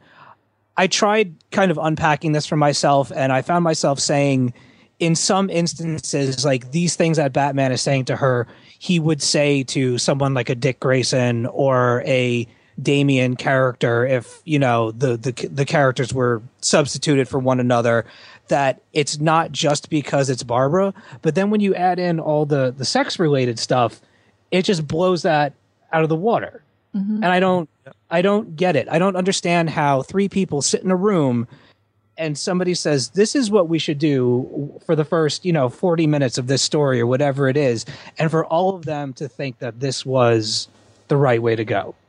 I'm not telling you how to write your story. I think it's a huge missed opportunity. In regard to other stuff, some positive stuff, regardless of the content of the film, I thought that the voice acting was stellar, particularly from Mark Hamill as the Joker. I know he's played him time and time again, but man, like he really was really, really sick and really twisted in this. And the difference between the cadence of his voice pre-Joker and then like that transformation where he's laughing and his voice is all gravelly from the chemicals and stuff like that. I liked that stuff. I thought like Kevin Conroy, Tara Strong, they all brought their A game to these characters or this DC world that they've been, kind of playing around in for a number of years during the animated stuff. Really enjoyed that. And some of the animation I thought was really cool too, particularly in the like abandoned circus parts and stuff like that. Some of the like cell animation mixed with CGI graphics, and particularly the merry-go-round and the horses and it lighting up and all of that stuff against the cell animation looked really, really good and really cool, and a step up from some of the other stuff where these DC movies come out and they kind of skimp on that a little bit. Because you're too busy paying attention to the explosions that they skip on the backgrounds a little bit, and the city is like it's an empty street where there's no busyness to it. There's whatever. That stuff I thought was cool. And the one takeaway that I have from the Killing Joke story as a whole that I still enjoy from it is I really, really think that the psychological aspect of the Joker saying just one bad day can ruin a life is a really, really sadistic Joker plot or motivation or whatever. And when you start to dig into Batman coming to him at the beginning and sitting down with him in the cell and trying to figure things out, and he's not even there because he's prepping to pull like his most disgusting act probably ever in his career with Batman. And I don't know. I can't help but find some of the psychological stuff fascinating about the story. But I think it's a shame that the stuff in the beginning, the opportunity to add to the story and make it better, that what they added, in my opinion, made the story a lot worse. Yeah, it wasn't good. When I saw it, they showed 2 special features from the making of or whatever. So Mark Hamill opened it up talking about his journey with the Joker and voice acting in general and getting hooked up with the Batman animated series. And he's talking about how he stepped away after the Arkham games, and he kind of told him like, well, I'll only come back if you do the Killing Joke, thinking they'll never do it. And then they did it. And he's like, well, I guess I have to do this. And, talking about the evolution of the Joker voice and how the one he did for this movie is obviously drastically different than the animated series because it's a different type of audience, a different type of story and things like that. And so they filmed a couple shots of him with the microphone and watching him like get into the character and cackle and contort his face to make those Joker lines happen. I thought that was really cool. And seeing that prior to seeing the movie was awesome. The other feature they showed in theater was about the music, because there is actually a Broadway musical number in the Killing Joke part of the movie. Yep.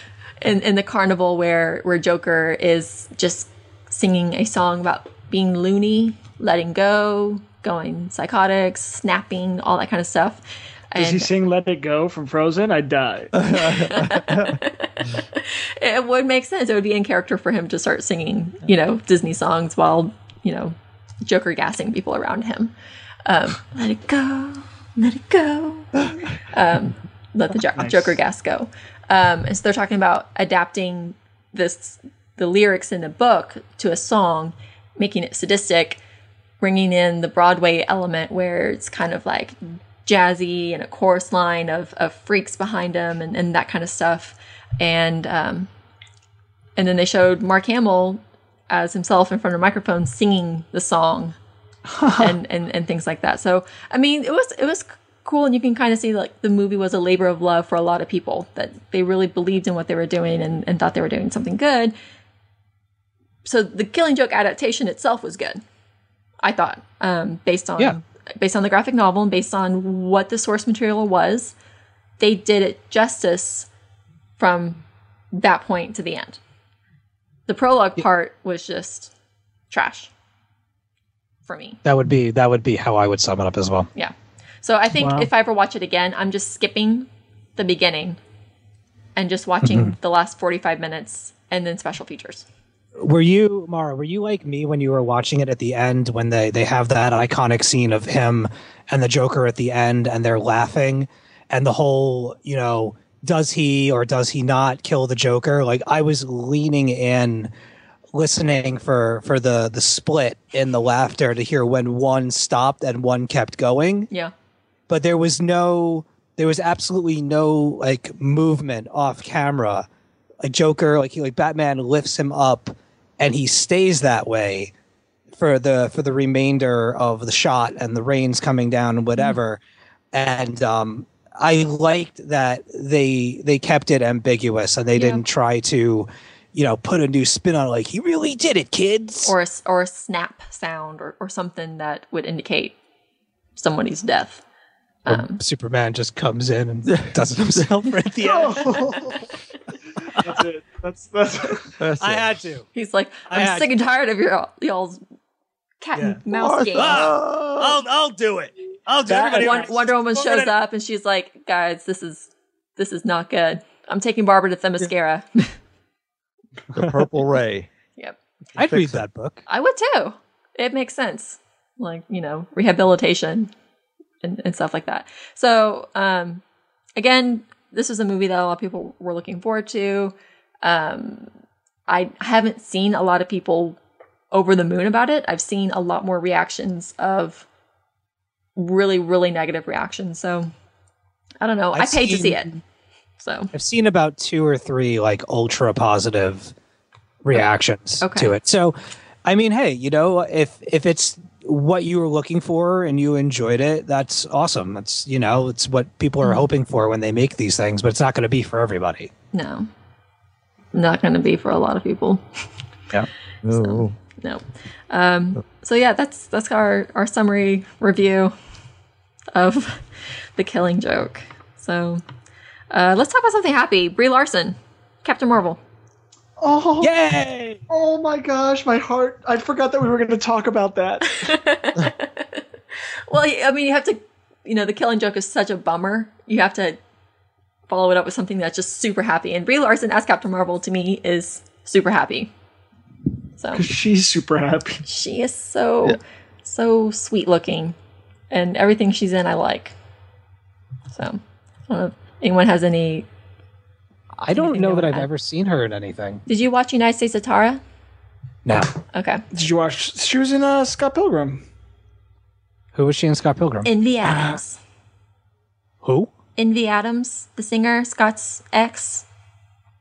Oh. Hello, yeah, oh, my all right. friend of something. Did you see Room this past No, year? I didn't. I heard that was excellent. Oh, I have man. that at home. I just took it out from the library to get a look at it. It's good. Brie Larson is so awesome. When there was rumored that she was going to be Carol a couple of months ago, and even then I was like, that's a great choice. She is young, and Kelly Sue DeConnick was like, and she is shorter than I would have liked.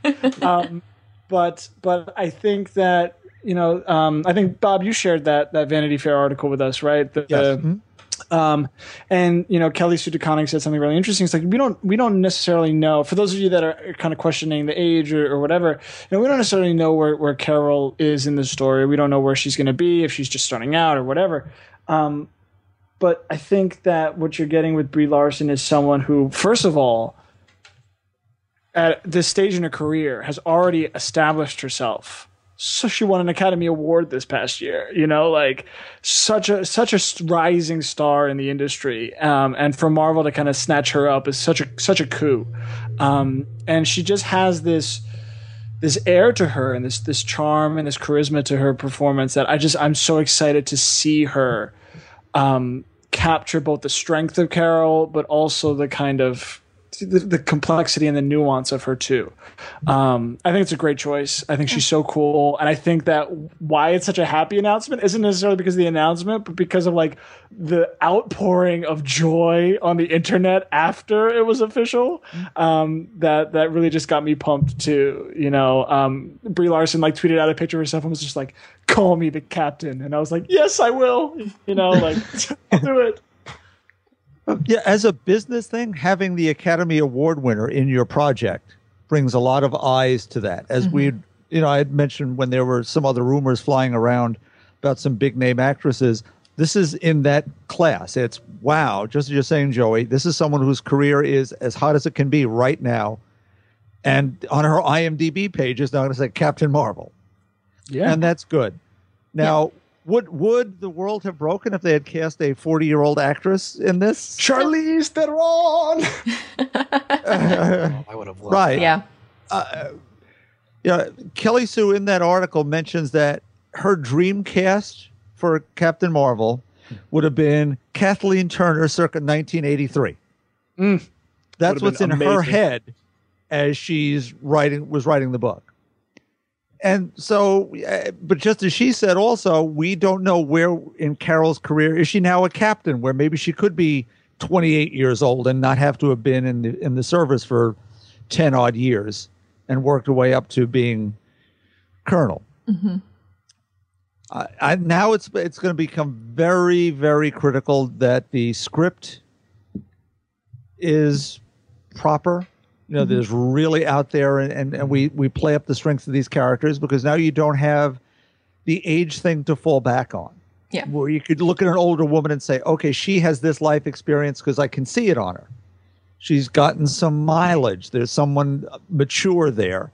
Now that's going to have to be in her words and deeds and actions and everything else in that. So it has to be a performance and script thing together that has going to sell this to everyone. I can't wait till you watch Room, Bob. I can't wait till you watch Room. I mean, even I've seen Room. I don't watch movies. She is 26 years old and evidently a musician. She plays guitar and vocals for a pop rock band. She's so cool. I would be very curious to hear that. So she should be playing Spider-Gwen. Yes. Yes. Here's the thing about Captain Marvel, the film. Like, of all the movies that they have lined up, I really don't know where they're going with it. I don't know if they're going to do Carol Danvers on Earth, joining the Air Force, working her way up there. I don't know if they're going to do, let's go to space, man. Like they could literally go anywhere with this. Maybe we'll get a better picture after Guardians of the Galaxy 2. Interesting. Like maybe we'll get some Kree names dropped or something. Or like on Agents of S.H.I.E.L.D., man. Those Kree showing up. I thought that was going to happen when they started showing Kree artifacts and blue people, that they were going to go with that since they had the Inhumans in play already. Maybe. They're separate. Maybe. Yeah. TV and movies are separate. Let's I think it's great. move into some open discussion books. Forgot all about those. Yeah, we got more comics to talk about if you guys want. Yeah. Yeah. Why not? Let's start with Black Hammer, #1. Yeah. Steve. Me. If you guys want to check it out, I wrote a review for the first time in a long time. Hallelujah. It's a great review. Oh, you read it? Yeah, man, of course. Yeah, I my reviews are always weird. They always go off. Yeah, on but you do this great thing where you put the music at the end that you were listening to. I love that. That's such a nice little feature. I do love doing that. I've been finding a lot of really great music these past couple of weeks. But anyway, Black Hammer is from Dark Horse, and it is Jeff Lemire. If my iPad would do its thing. Written by Jeff Lemire, art by Dean Ormston, and colors by Dave Stewart. So what you have here is kind of this like pulpy outback farmland mystery about this family of superheroes. They were once a team. Their city was attacked, and in the this huge epic city battle, one of their comrades, the Black Hammer, passed away. And there was something about his sacrifice and something about what happened that day, and this is kind of the mystery part of the book, that caused the rest of the team to go away, to hide themselves away from the rest of society, basically faking their death and winding up in this little farm town where they've been living for 10 years. And it seems as though a couple of them are getting restless. They're not really satisfied with how things have wound up, and they want to go off and explore. But what they don't know is that forces beyond their sight might have something to say about where they are and what they're doing. I'm just going to leave it at that, as to not blow the whole thing. But I wrote it in the review, and I'll say it on the podcast. I felt this was a really, really strong beginning. We talk a lot about Jeff Lemire on the podcast and where we kind of are comfortable with him and like him the most. And for me, just when he's off doing his own thing, his own weird thing, is when I love him the most. It's a very quiet, emotional book as well. There's weight to it.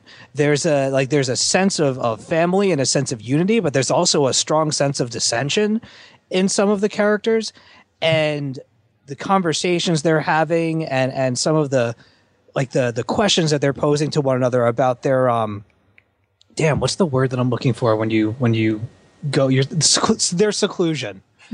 Their seclusion from the rest of the world, and what it means to not be heroes anymore. And it's not a superhero dissection piece, but it's I don't know, Joey, what did you think of it? I'm kind of losing myself here. No, I totally agree with a lot of what you're saying. Like, starting with the fact that I agree. I think like this is where I like Lemire the most, and even though he didn't do the artwork, it feels like Lemire art. It has that weight to it. It has that moodiness to it, that eeriness to it. I think that funny added to that. Let me just jump in. I'm looking at it on Steve's iPad here. It's who's the artist again? Dean Ormston. Okay, I don't know his work, but it is a very classic grid. Yeah, and it looks very much like the old EC horror and science fiction comics, the Wally Wood and sort of. So it has that classic look, but with the new colors, it brings it a real vibrancy and mood. Here's a panel of it's their old days of being a hero, and it's bright 50s sort of pastels almost, and yet later on it's creepy. It's gotten creepy, folks. Yeah, it looks great.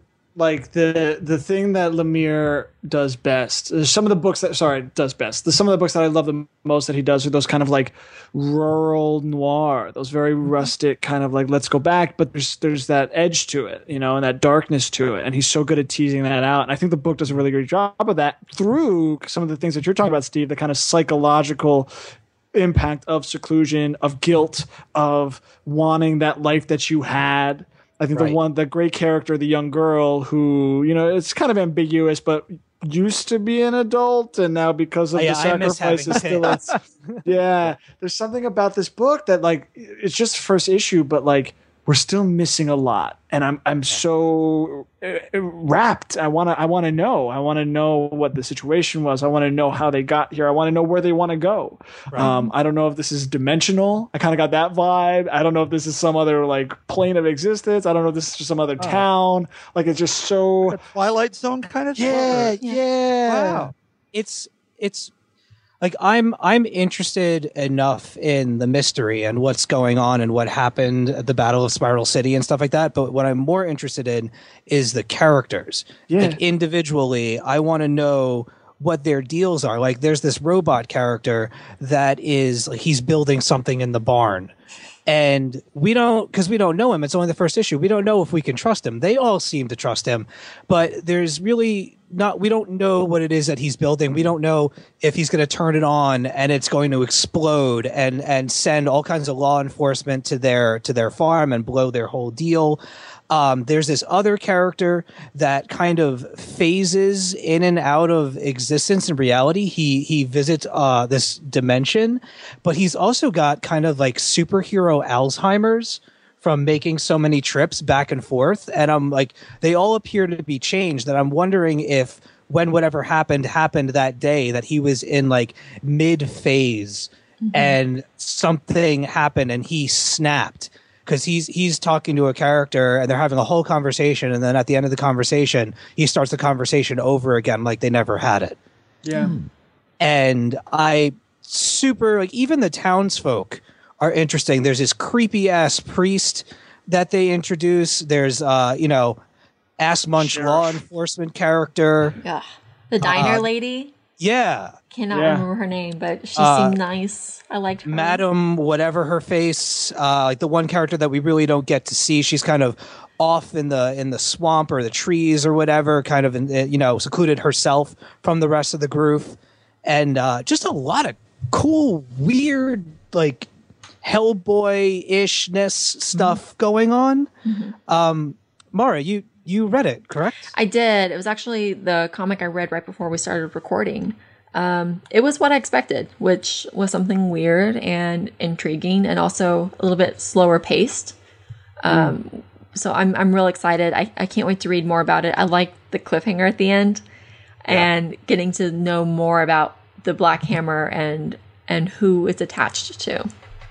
So I'm looking at some of the hero shots. That's the robot guy you're talking about, right? This is the other guy with the Abraham glass Slam. helmet on. Oh yeah.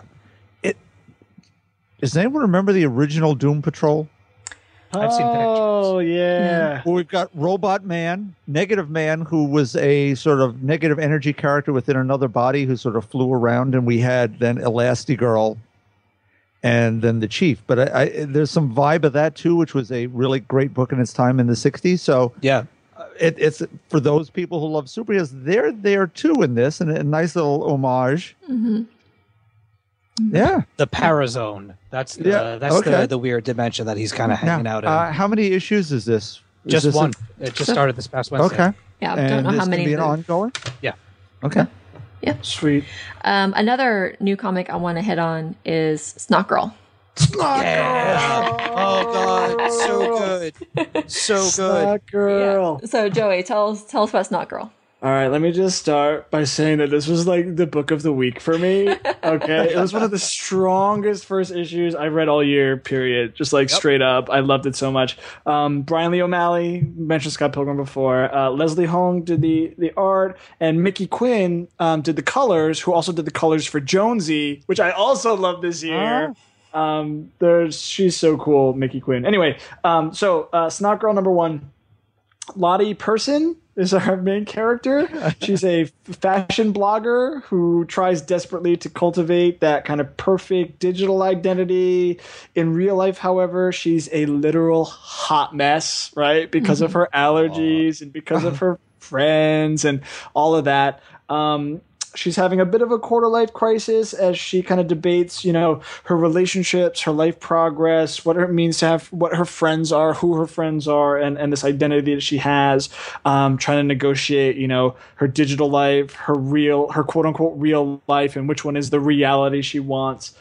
And she meets someone in the book in the first issue, and then we have this crazy cliffhanger ending that I was totally Dude. unexpected. Dude. It's funny, it's gripping, it's innovative. The cliffhanger, literally, I stood up and I walked around my apartment. I was like, I don't know what just happened. But back a couple of pages, I was like, did this happen? And then it did happen, and I was like, I don't even know what's going on. This book was wild. I can't even. Yeah. What I liked most about it is it's an image book that doesn't appear to be a science fiction story Refreshing. or a Yes. fantasy story. So it seems to be more of that slice of life, real life kind of drama, but from one of those young 20s blogger internet people, which is really interesting to me because I sent you guys a picture earlier, but there's a girl I went to grad school with for school psychology who's totally a fashion blogger now. Aw. And it's just one of those things I'm like, what happened? How did you get to this point? And how did you get so many followers on Instagram? What happened in your life? So I'm invested in that way. And then I also want to bring up the ideal versus actual selves that are present in this book. And when you look at from a psychological perspective, if you have that incongruence between who you are and who you want to be, there's a lot of distress that comes with it. And we definitely see that in Lottie, who, the allergies, the snot, and the persona she wants to have, and how unhappy and unsatisfied she is in general. So, Indeed. yeah, great book, great first issue. Can I actually say a few things about it? Go for it. Okay. First of all, I want to echo what Joey said as far as being one of the most impressive #1s of the year. I positively loved every single page of this book, but I'm wondering if anybody caught on to some of the things that I did. Did anybody else find the book towards the middle and into the end to be really dark? At all? Dark like Star Trek Beyond, but shot in dark caves, or dark the Black Hammer was dark. We're not. I don't really necessarily want to talk spoilers, but it aspects of the book kind of reminded me of the Wicked of the Divine issue about internet behavior and bullying and stuff like that, where Mara was saying, the psychological beats or aspects of the book where when you're on some people, I won't say all people, when you're online, right, you have your kind of your online persona, and then you have you. I mean, I tweet things and either delete them immediately or erase them and don't even put them up all the time, just because not everybody needs to know everything that goes through my head. And sometimes that stuff is negative and I just don't want to be that person. Like I tweet it out and I look at it and I'm like, do I want to be that guy? No, I really don't. Good for you. And I'll take it down. I try. I don't always get it right, but I try.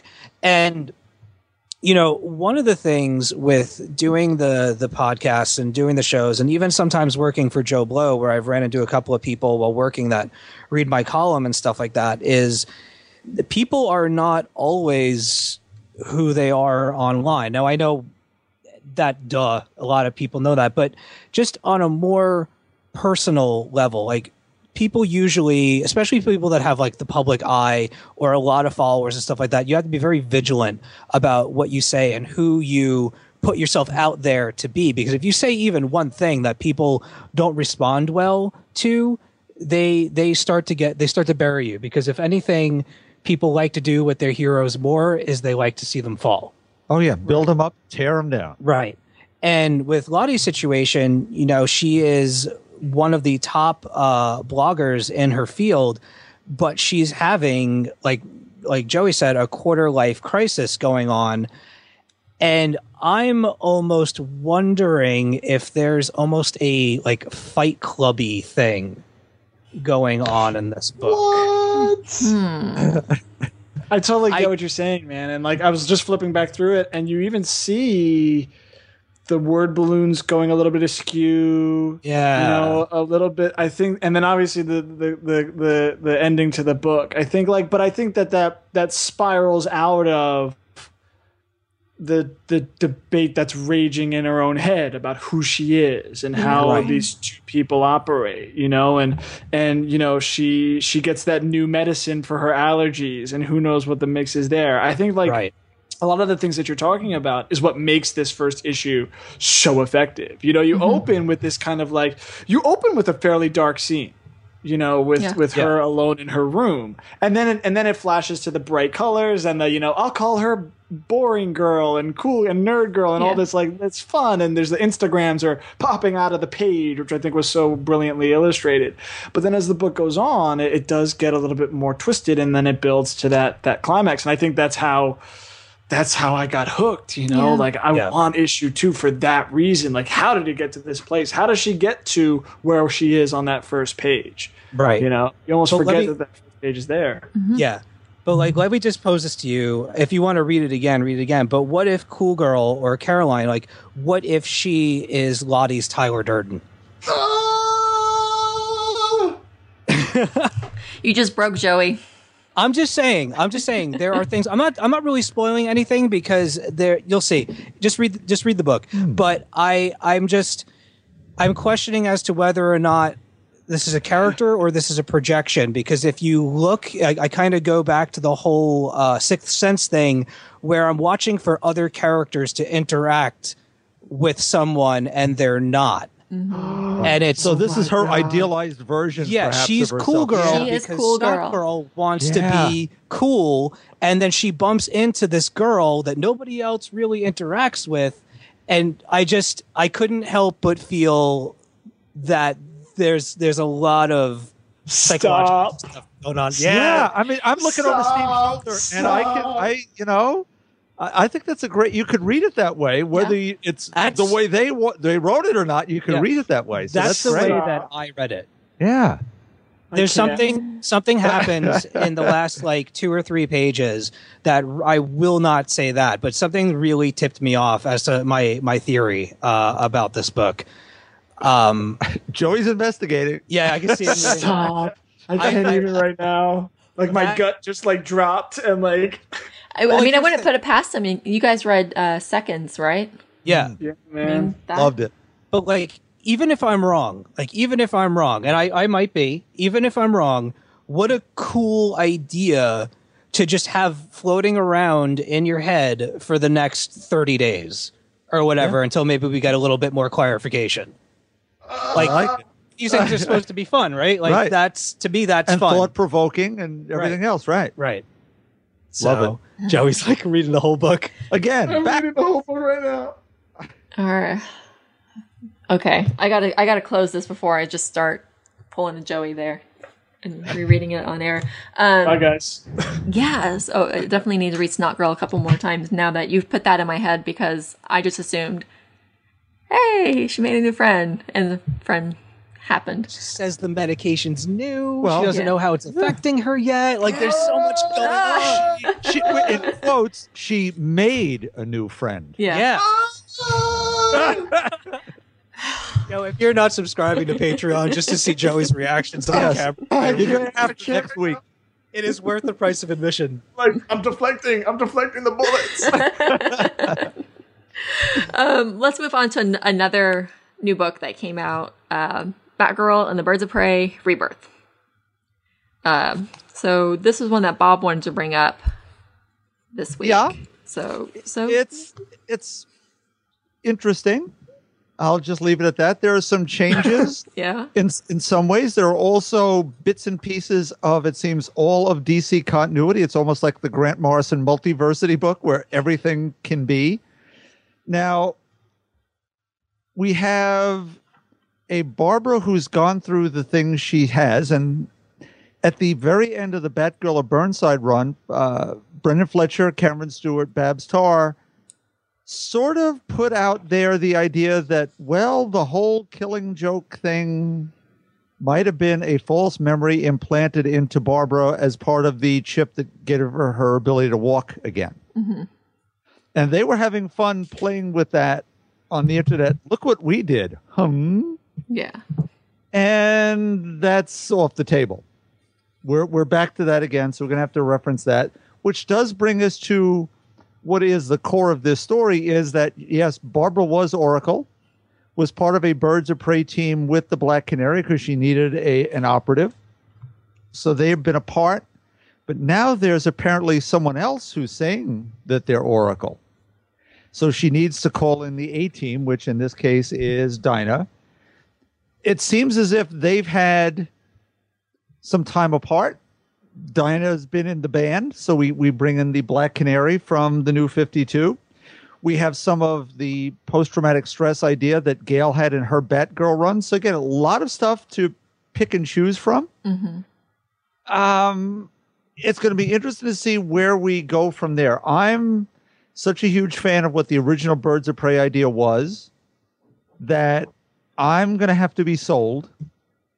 I'm in for at least another issue. We've got a very angry Huntress. Yeah. I mean, they're all kind of angry, to be honest, Yeah, in their this is own true. way. But Huntress, I mean, takes the cake Yeah. on being angry. But I don't know. It's just kind of one of those things where I don't. If the Birds of Prey team book, their dynamics started out closer to what we saw in Detective Comics, where Yes, sir. yeah, Yes. there was some, like, all right, this is weird. I don't know if I want to work with you, but we're going to do it anyway because it needs to be done. And building up that camaraderie between characters, it would have been better. But instead, it was kind of the default cat fight kind of stuff, which I've seen that before. Right. I'm over it. I'm happy we've restored Oracle and that it's Barbara, but that we have to take in all this other baggage to go with it. Yeah. Spoils it a little bit. Spoils the party. Yeah. But, these Rebirth issues, just one of those things where it's just supposed to be kind of like a quick intro, but as we've seen with the other ones, it's usually the first issue that gives us the true tone of the book moving forward. So it was one of those things where I don't think I'm going to read it again. So Yeah, I think I will, just because of what you're saying, Mara. I'll try the regular issue. And I'll go from there. I'm concerned we have today a new Batgirl. yeah. The start of that storyline today, which I'm not entirely on board with.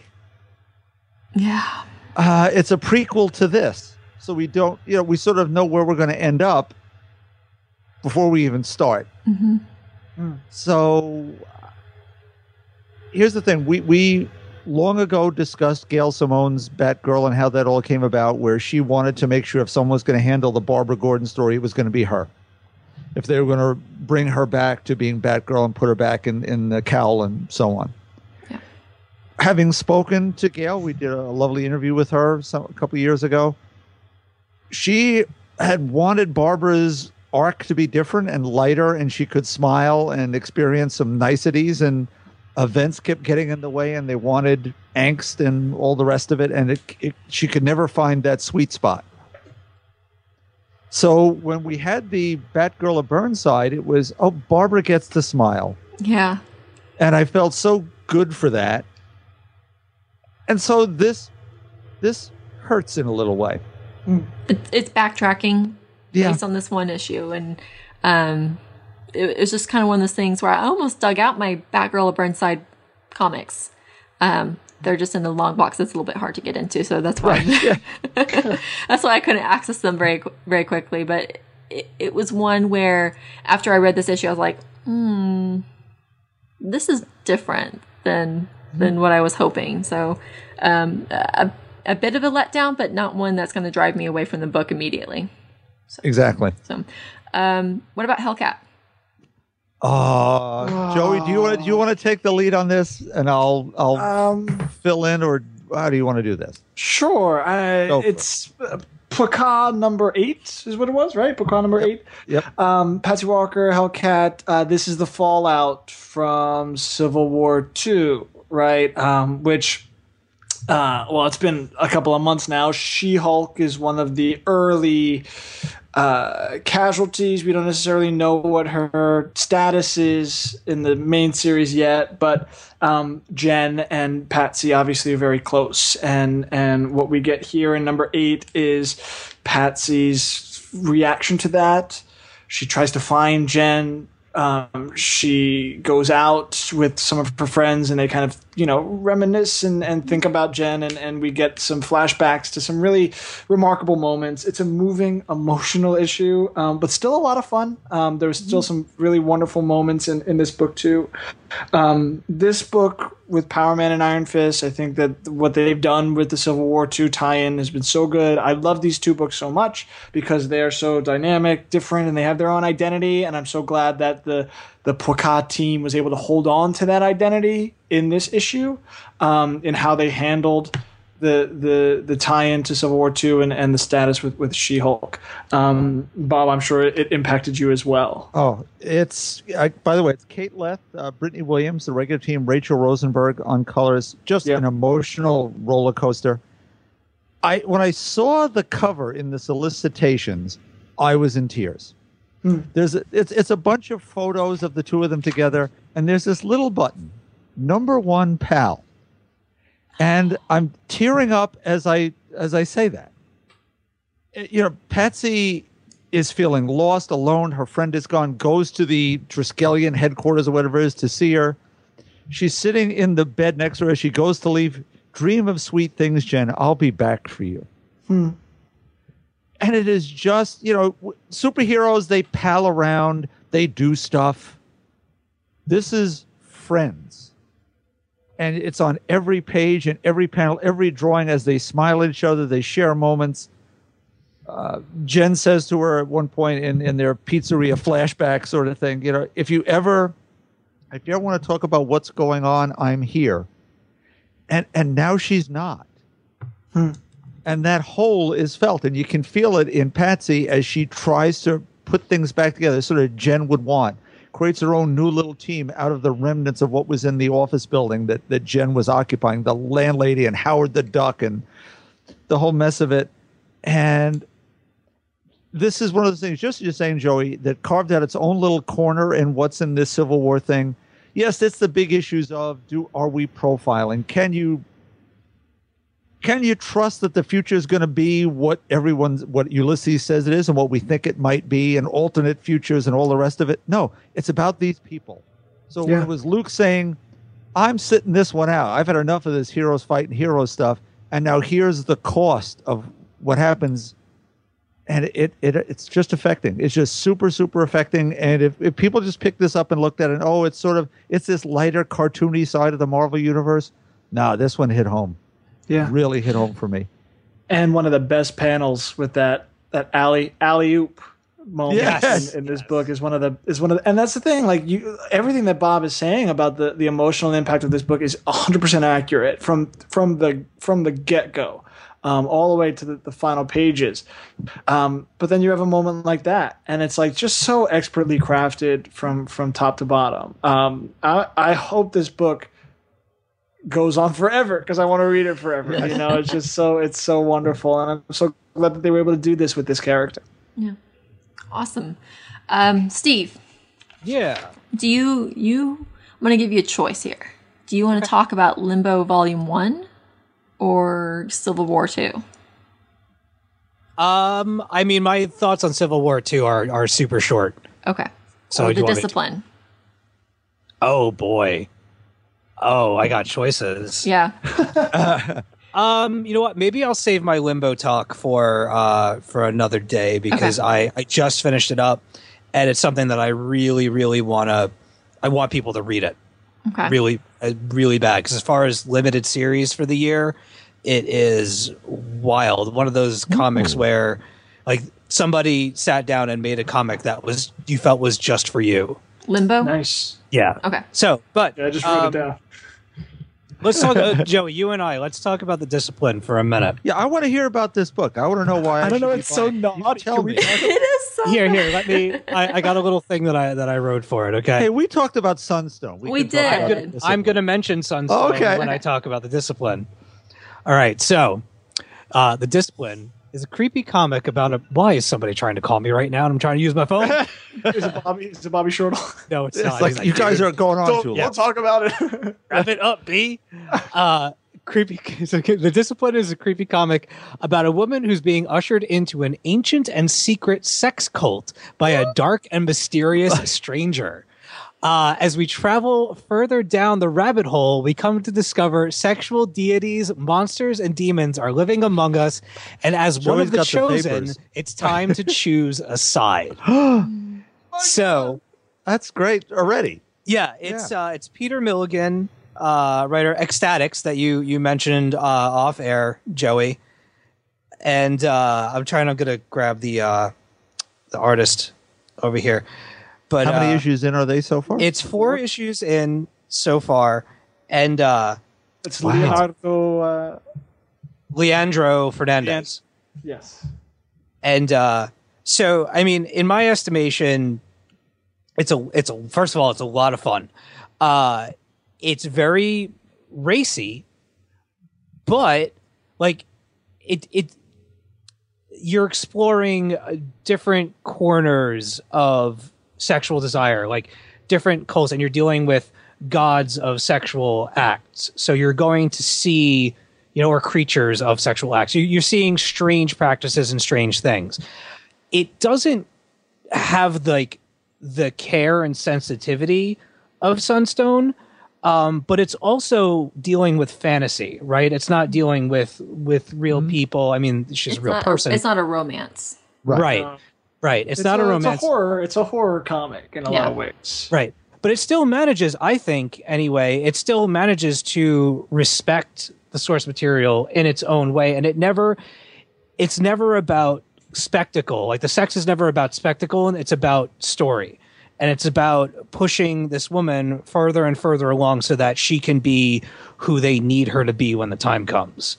Right.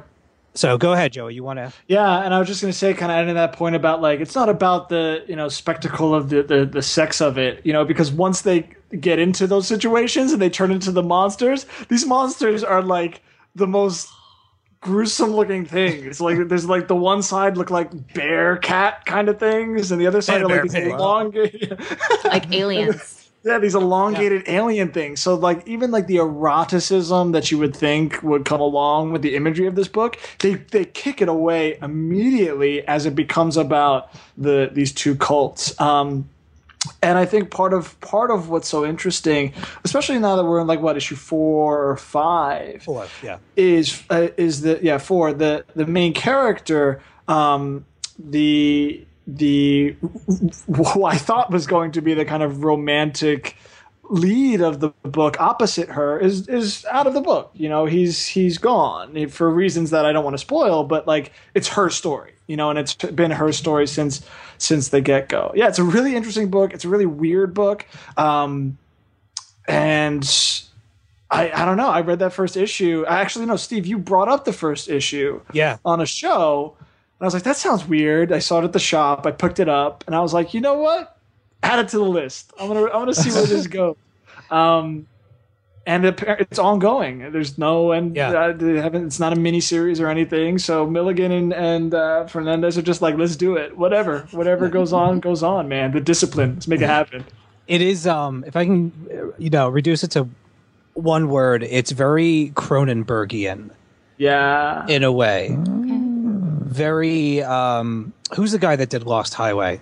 David Lynch. Lynch. Okay, so a little bit of Lynch, a little bit of some Cronenberg body horror added. A little bit of that Rosemary's Baby scene that's really messed up. Okay. like 70s, 80s horror, like not the popular ones, the B shelf and whatever, and weird sex cults and secret societies and people that are actually monsters that are linked to like the different sexual acts that dig down to these carnal desires that have power and blah blah blah blah blah, and it's neat. Like it's weird. It's really so weird, but it's neat. It's a cool little corner of like another book coming from Image. That it's more fantasy than sci-fi. I guess there's a little science fiction in it. It's not but I don't know. I feel like it is like loose sci-fi. It's like mythology, fantasy. I don't know if I would use the term sci-fi to describe it. I would say it's a horror book. It's a fantasy book. It's not a dystopian science fiction book like the rest of a lot of what's coming out of the Independents. Eyes Wide Shut crossed with Wicked and the Divine. Yeah. With a little bit of 50 Shades in there in a good way. We nailed it. Awesome. Nailed should it. write the solicitation for next month. And also, just to the credit of the artist, the art is also a lot of fun, very cool. Particularly the colors. I should look up the colorist for this book, but really like bold, popping art, kind of in the vein of when we were talking about Black Hammer earlier, with like Dave Stewart ish colors. And of course, because I'm trying to find the people that wrote this damn thing, it's not going to be where I thought it would be. Yeah. Nowhere to be found. Be on the last page. I apologize. Oh, wait. It's Here we very go. angular, like the artwork itself. Chris Peter on colors and Simon Boland on letters. So Awesome. Yeah, it's a weird one. Yeah. So last book I want to bring up. We haven't talked Star Wars in a while. Like, I don't think we have.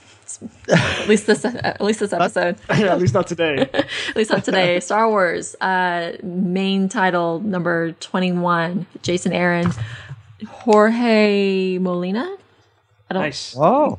Jorge Molina. Yeah. So the main Star Wars series so far has been following our three main heroes as, they have their adventures between A New Hope and Empire Strikes Back. This issue is called The Last Flight of the Harbinger. And it is the beginning of a new arc featuring a elite team of stormtroopers.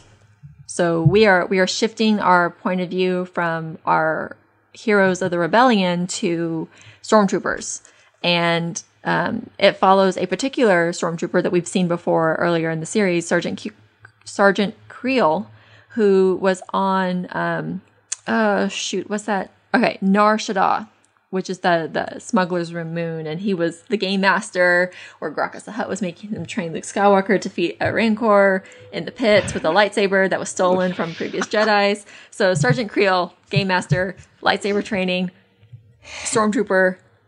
25 years of Star Wars history in 18 seconds. Love it. So Jason Aaron's been doing a lot of really neat things with the Star Wars universe, and my lighting. If you're watching the video, my lighting's not very good on here, but this elite team of stormtroopers that looks great. are. Oh, cool. I mean, they've got like rocket launchers. They've got they're just crazy good. They actually hit things. They are hitting things. They are like fighting monsters in the sewers and things like that, and just like the way that it's presented, and we see the potential of stories for stormtroopers coming through it and presented as part of the main Star Wars line. I am really excited. I love when we focus on things that are outside of the Jedi in the Star Wars universe, because it's so vast and there's so much going on. And that's part of the reason excitement for Rogue One and the supplemental Star Wars stories coming forward is that we're not relying on the Force. We're not relying on the Skywalker family. We're broadening our horizons and seeing that in our main Star Wars title that has been previously just mostly about Luke, seeing it about the Stormtroopers and why they're with the Empire, which is another Health thing. benefits. Yeah, well, yeah, that. But also this idea that's been kind of coming up a lot in these books recently. The Empire is not always considered evil by people who have been rescued by it. Because the Empire is, cutting down local crime bosses in favor for their control. But what that means is people who were at the mercy of someone who was a slaver or someone who controlled a monopoly on supplies, all of a sudden they're taken out and, they get rations, they get protection, they get to see stormtroopers in their town enforcing order. It's suddenly like their lives have been completely changed because of the Empire and the influence of the Empire. So I love that. That's awesome. it's like the Emperor was evil, but is the Empire evil? So that was something that was in the General Leia book recently, Bloodline, with the fall of the Empire and whether or not the new rebellion wants to make something like New Republic wants to make something like an empire going forward from that. So Star Wars 21, good jumping on point, especially if you like Empire stuff. Sweet. Nice. So I just want to hit on a listener question we got real quick. I'm not going to read all of it because it's pretty detailed. It's from our listener, Renee. And he mentions that what's up with female characters being introduced as male counterparts, pointing out that female Thor, Riri as Iron Man. If you go even further back, you have Batgirl, Supergirl, a lot of characters who are spawned off of male characters. It's one of those things that he brought up, do for new female characters. Is that something that we have to do in order to introduce them? So I don't know if that's something you guys have a opinion on. I mean, obviously most superheroes are male and that's what we're, familiar with. And introducing a new character, male or female, attached to an established character is a lot, probably a lot more successful than just bringing one out of the blue. But is that something that has to be done with women? Is that something that's typical of introducing a female character? Well, I think it's typical, and that goes back into the 40s. Certainly, we had Doll Man and Doll Girl and Bullet Man and Bullet Girl, and we did all that. Gotham Girl. Yeah, Yes. Gotham Girl. Yeah. And as a marketing thing, it certainly makes more sense because there's an established brand and you're tacking on to that. And again, Supergirl, Batgirl, certainly. Yeah.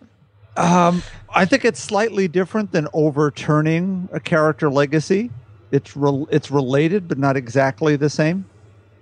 And there's something I may have mentioned on the show already, but John Byrne pointed out over on his website when they're talking about this particular problem about swapping out characters and so on. He was talking about the new Iron Man. Because he's someone who always tried to make new characters. Within his supporting cast were always people of various ethnicities, body types, ages. He tried very hard to be as representative as he could. He said, look, you had to have, we had Norse gods and had Idris Elba, wonderful actor, as Heimdall. In the upcoming movie, we have an African-American woman playing Valkyrie. So, okay, in the Thor movie, instead of doing that, they introduced two brand new characters that people responded to. Eric Selvig and who's the name of the Kat Dennings character? What's Darcy. Darcy. Why couldn't they have been your diversity characters? You have brand new characters that are well-written, well-crafted, who've now played through other movies. They'd have had just as much screen time as these other people, maybe more, and wouldn't audiences have responded to them as well, and you could have built up a brand for that. So is this now, we have this new character Mosaic coming out in the fall. I really hope this sells well? Did people respond to this coming out of the Civil Wars? And this now maybe changes the thinking about this, as opposed to let's just keep reusing the same names over and over again, and just whatever the cycle is, change it all out. Yeah. Shoot, go ahead. Go ahead. Yeah, I mean, this is a huge question. it is. It Right. is. I know that me alone, I could probably talk about this for a couple of hours, but I think to an aspect of it, to a certain extent, that some of it might be about security in terms of it being a business and businesses wanting to make money. And I think it also has to do with them coming to them and saying, like, well, why don't you do this, because people know the name. And I'll relate comics to music for just a minute. If you don't want to just listen to the top 40, you have to kind of work at it these days. Like, you need to look to the college radio stations. You need to look to the DJs that have, diverse taste and stuff like that. You need to go on to the music related websites don't go to Pitchfork. They suck. But like BrooklynVegan.com and Stereo Gum and things like that. But people, no, I'm being very general here, but sometimes people don't want to put in the work to get to know new characters. They want to go with what's familiar because they don't have time to get close and snuggly, and they don't have the attention span that it takes to follow a new character through a few arcs to see if they're worth somebody that you want to treasure and follow into other things. And I think a lot of it comes down to the dollar, where they say, we want to make a new, female character. She's going to be this. She's going to be great. She's going to be that. But, well, in about 6 months, we have this event coming up, and, it'd be a really great opportunity to just take so-and-so and, they die and we'll switch it up. Laura, X-23, being Wolverine now, And, I mean, that book is killer, by the way. It's really, yeah. Oh, it's so good. This past issue, it's Civil War tie-in, had two of the best pages that I saw all week, with burglars trying to break into their apartment, and it's old Wolverine, X-23, and Gabby, and these guys break in, and she's like, you guys are just like standard burglars, right? And they're like, yeah. And they're like, and you broke in here? And they just 2 pages of them laughing into hysterics, and it's so good. But I think sometimes there's a pressure. There's something breathing down their neck to make that choice, instead of putting it on the line with a new character that might not make the money back. That they ask them to default to this idea of making other heroes into newer female heroes. I think there's also a misunderstanding of what we mean by a call for diversity in comics. It's not get rid of the white males who are already there. It's add more. Amen. And yes. And I think the response is, well, like, oh, okay, so you don't want Steve Rogers as Captain America. Let's put Sam Wilson. I'm like, yeah, that's good, but why not both? Which, they are now, but Yes. it's Which we got, so. yeah, which we got eventually. But what I'm saying is, you don't need to replace Tony Stark with Riri Williams. Put Riri Williams into the Marvel Universe as her own person, if that makes sense. We don't want to get rid of the characters we know and love because we're invested. I mean, we've been part of their history forever. It seems like. So I don't know. I feel like there is definitely kind of a, well, we did what you asked. I'm like, not quite. Yeah. So yeah, there's When you look at back when they recast the X-Men for Giant Size X-Men #1 all those years ago, you still had Cyclops, and the other ones were off being captured by a living island, for those who remember. Krakoa, the living island. I love Right. that book so much. Right. And so then they added an entirely new cast of diverse people from all over the world, and people embraced them. I mean, it was a long time ago, but people love those characters as much or more than the X-Men who preceded them. So in this business model, though, creators don't want to create a character they have to leave behind at some other publisher. Yeah. So I think that's got to get filtered in too. Go ahead, Joey. part of the question too is this idea of like, so let's say you do these legacy characters, and they aren't characters like you're talking about, Bob, that do stand on their own and do carry through. You create these legacy characters like, I mean, Captain Marvel is probably the highest profile one, but Shuri was the Black Panther for a little while. You know, X-23 was Wolverine. Monica Rambeau was Captain Marvel. Yeah. You know, like that happened. What happened? Sam Wilson as Cap. You know, part of the question is, do they revert back?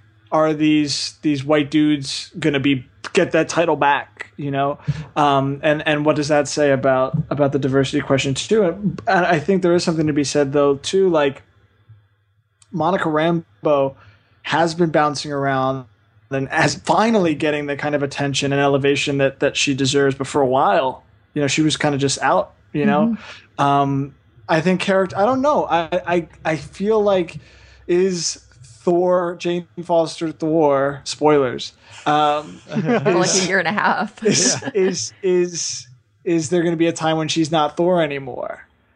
Can Carol Danvers ever not be kept? I don't think that's possible, you know, but is Kamala Khan going to be Miss Marvel forever?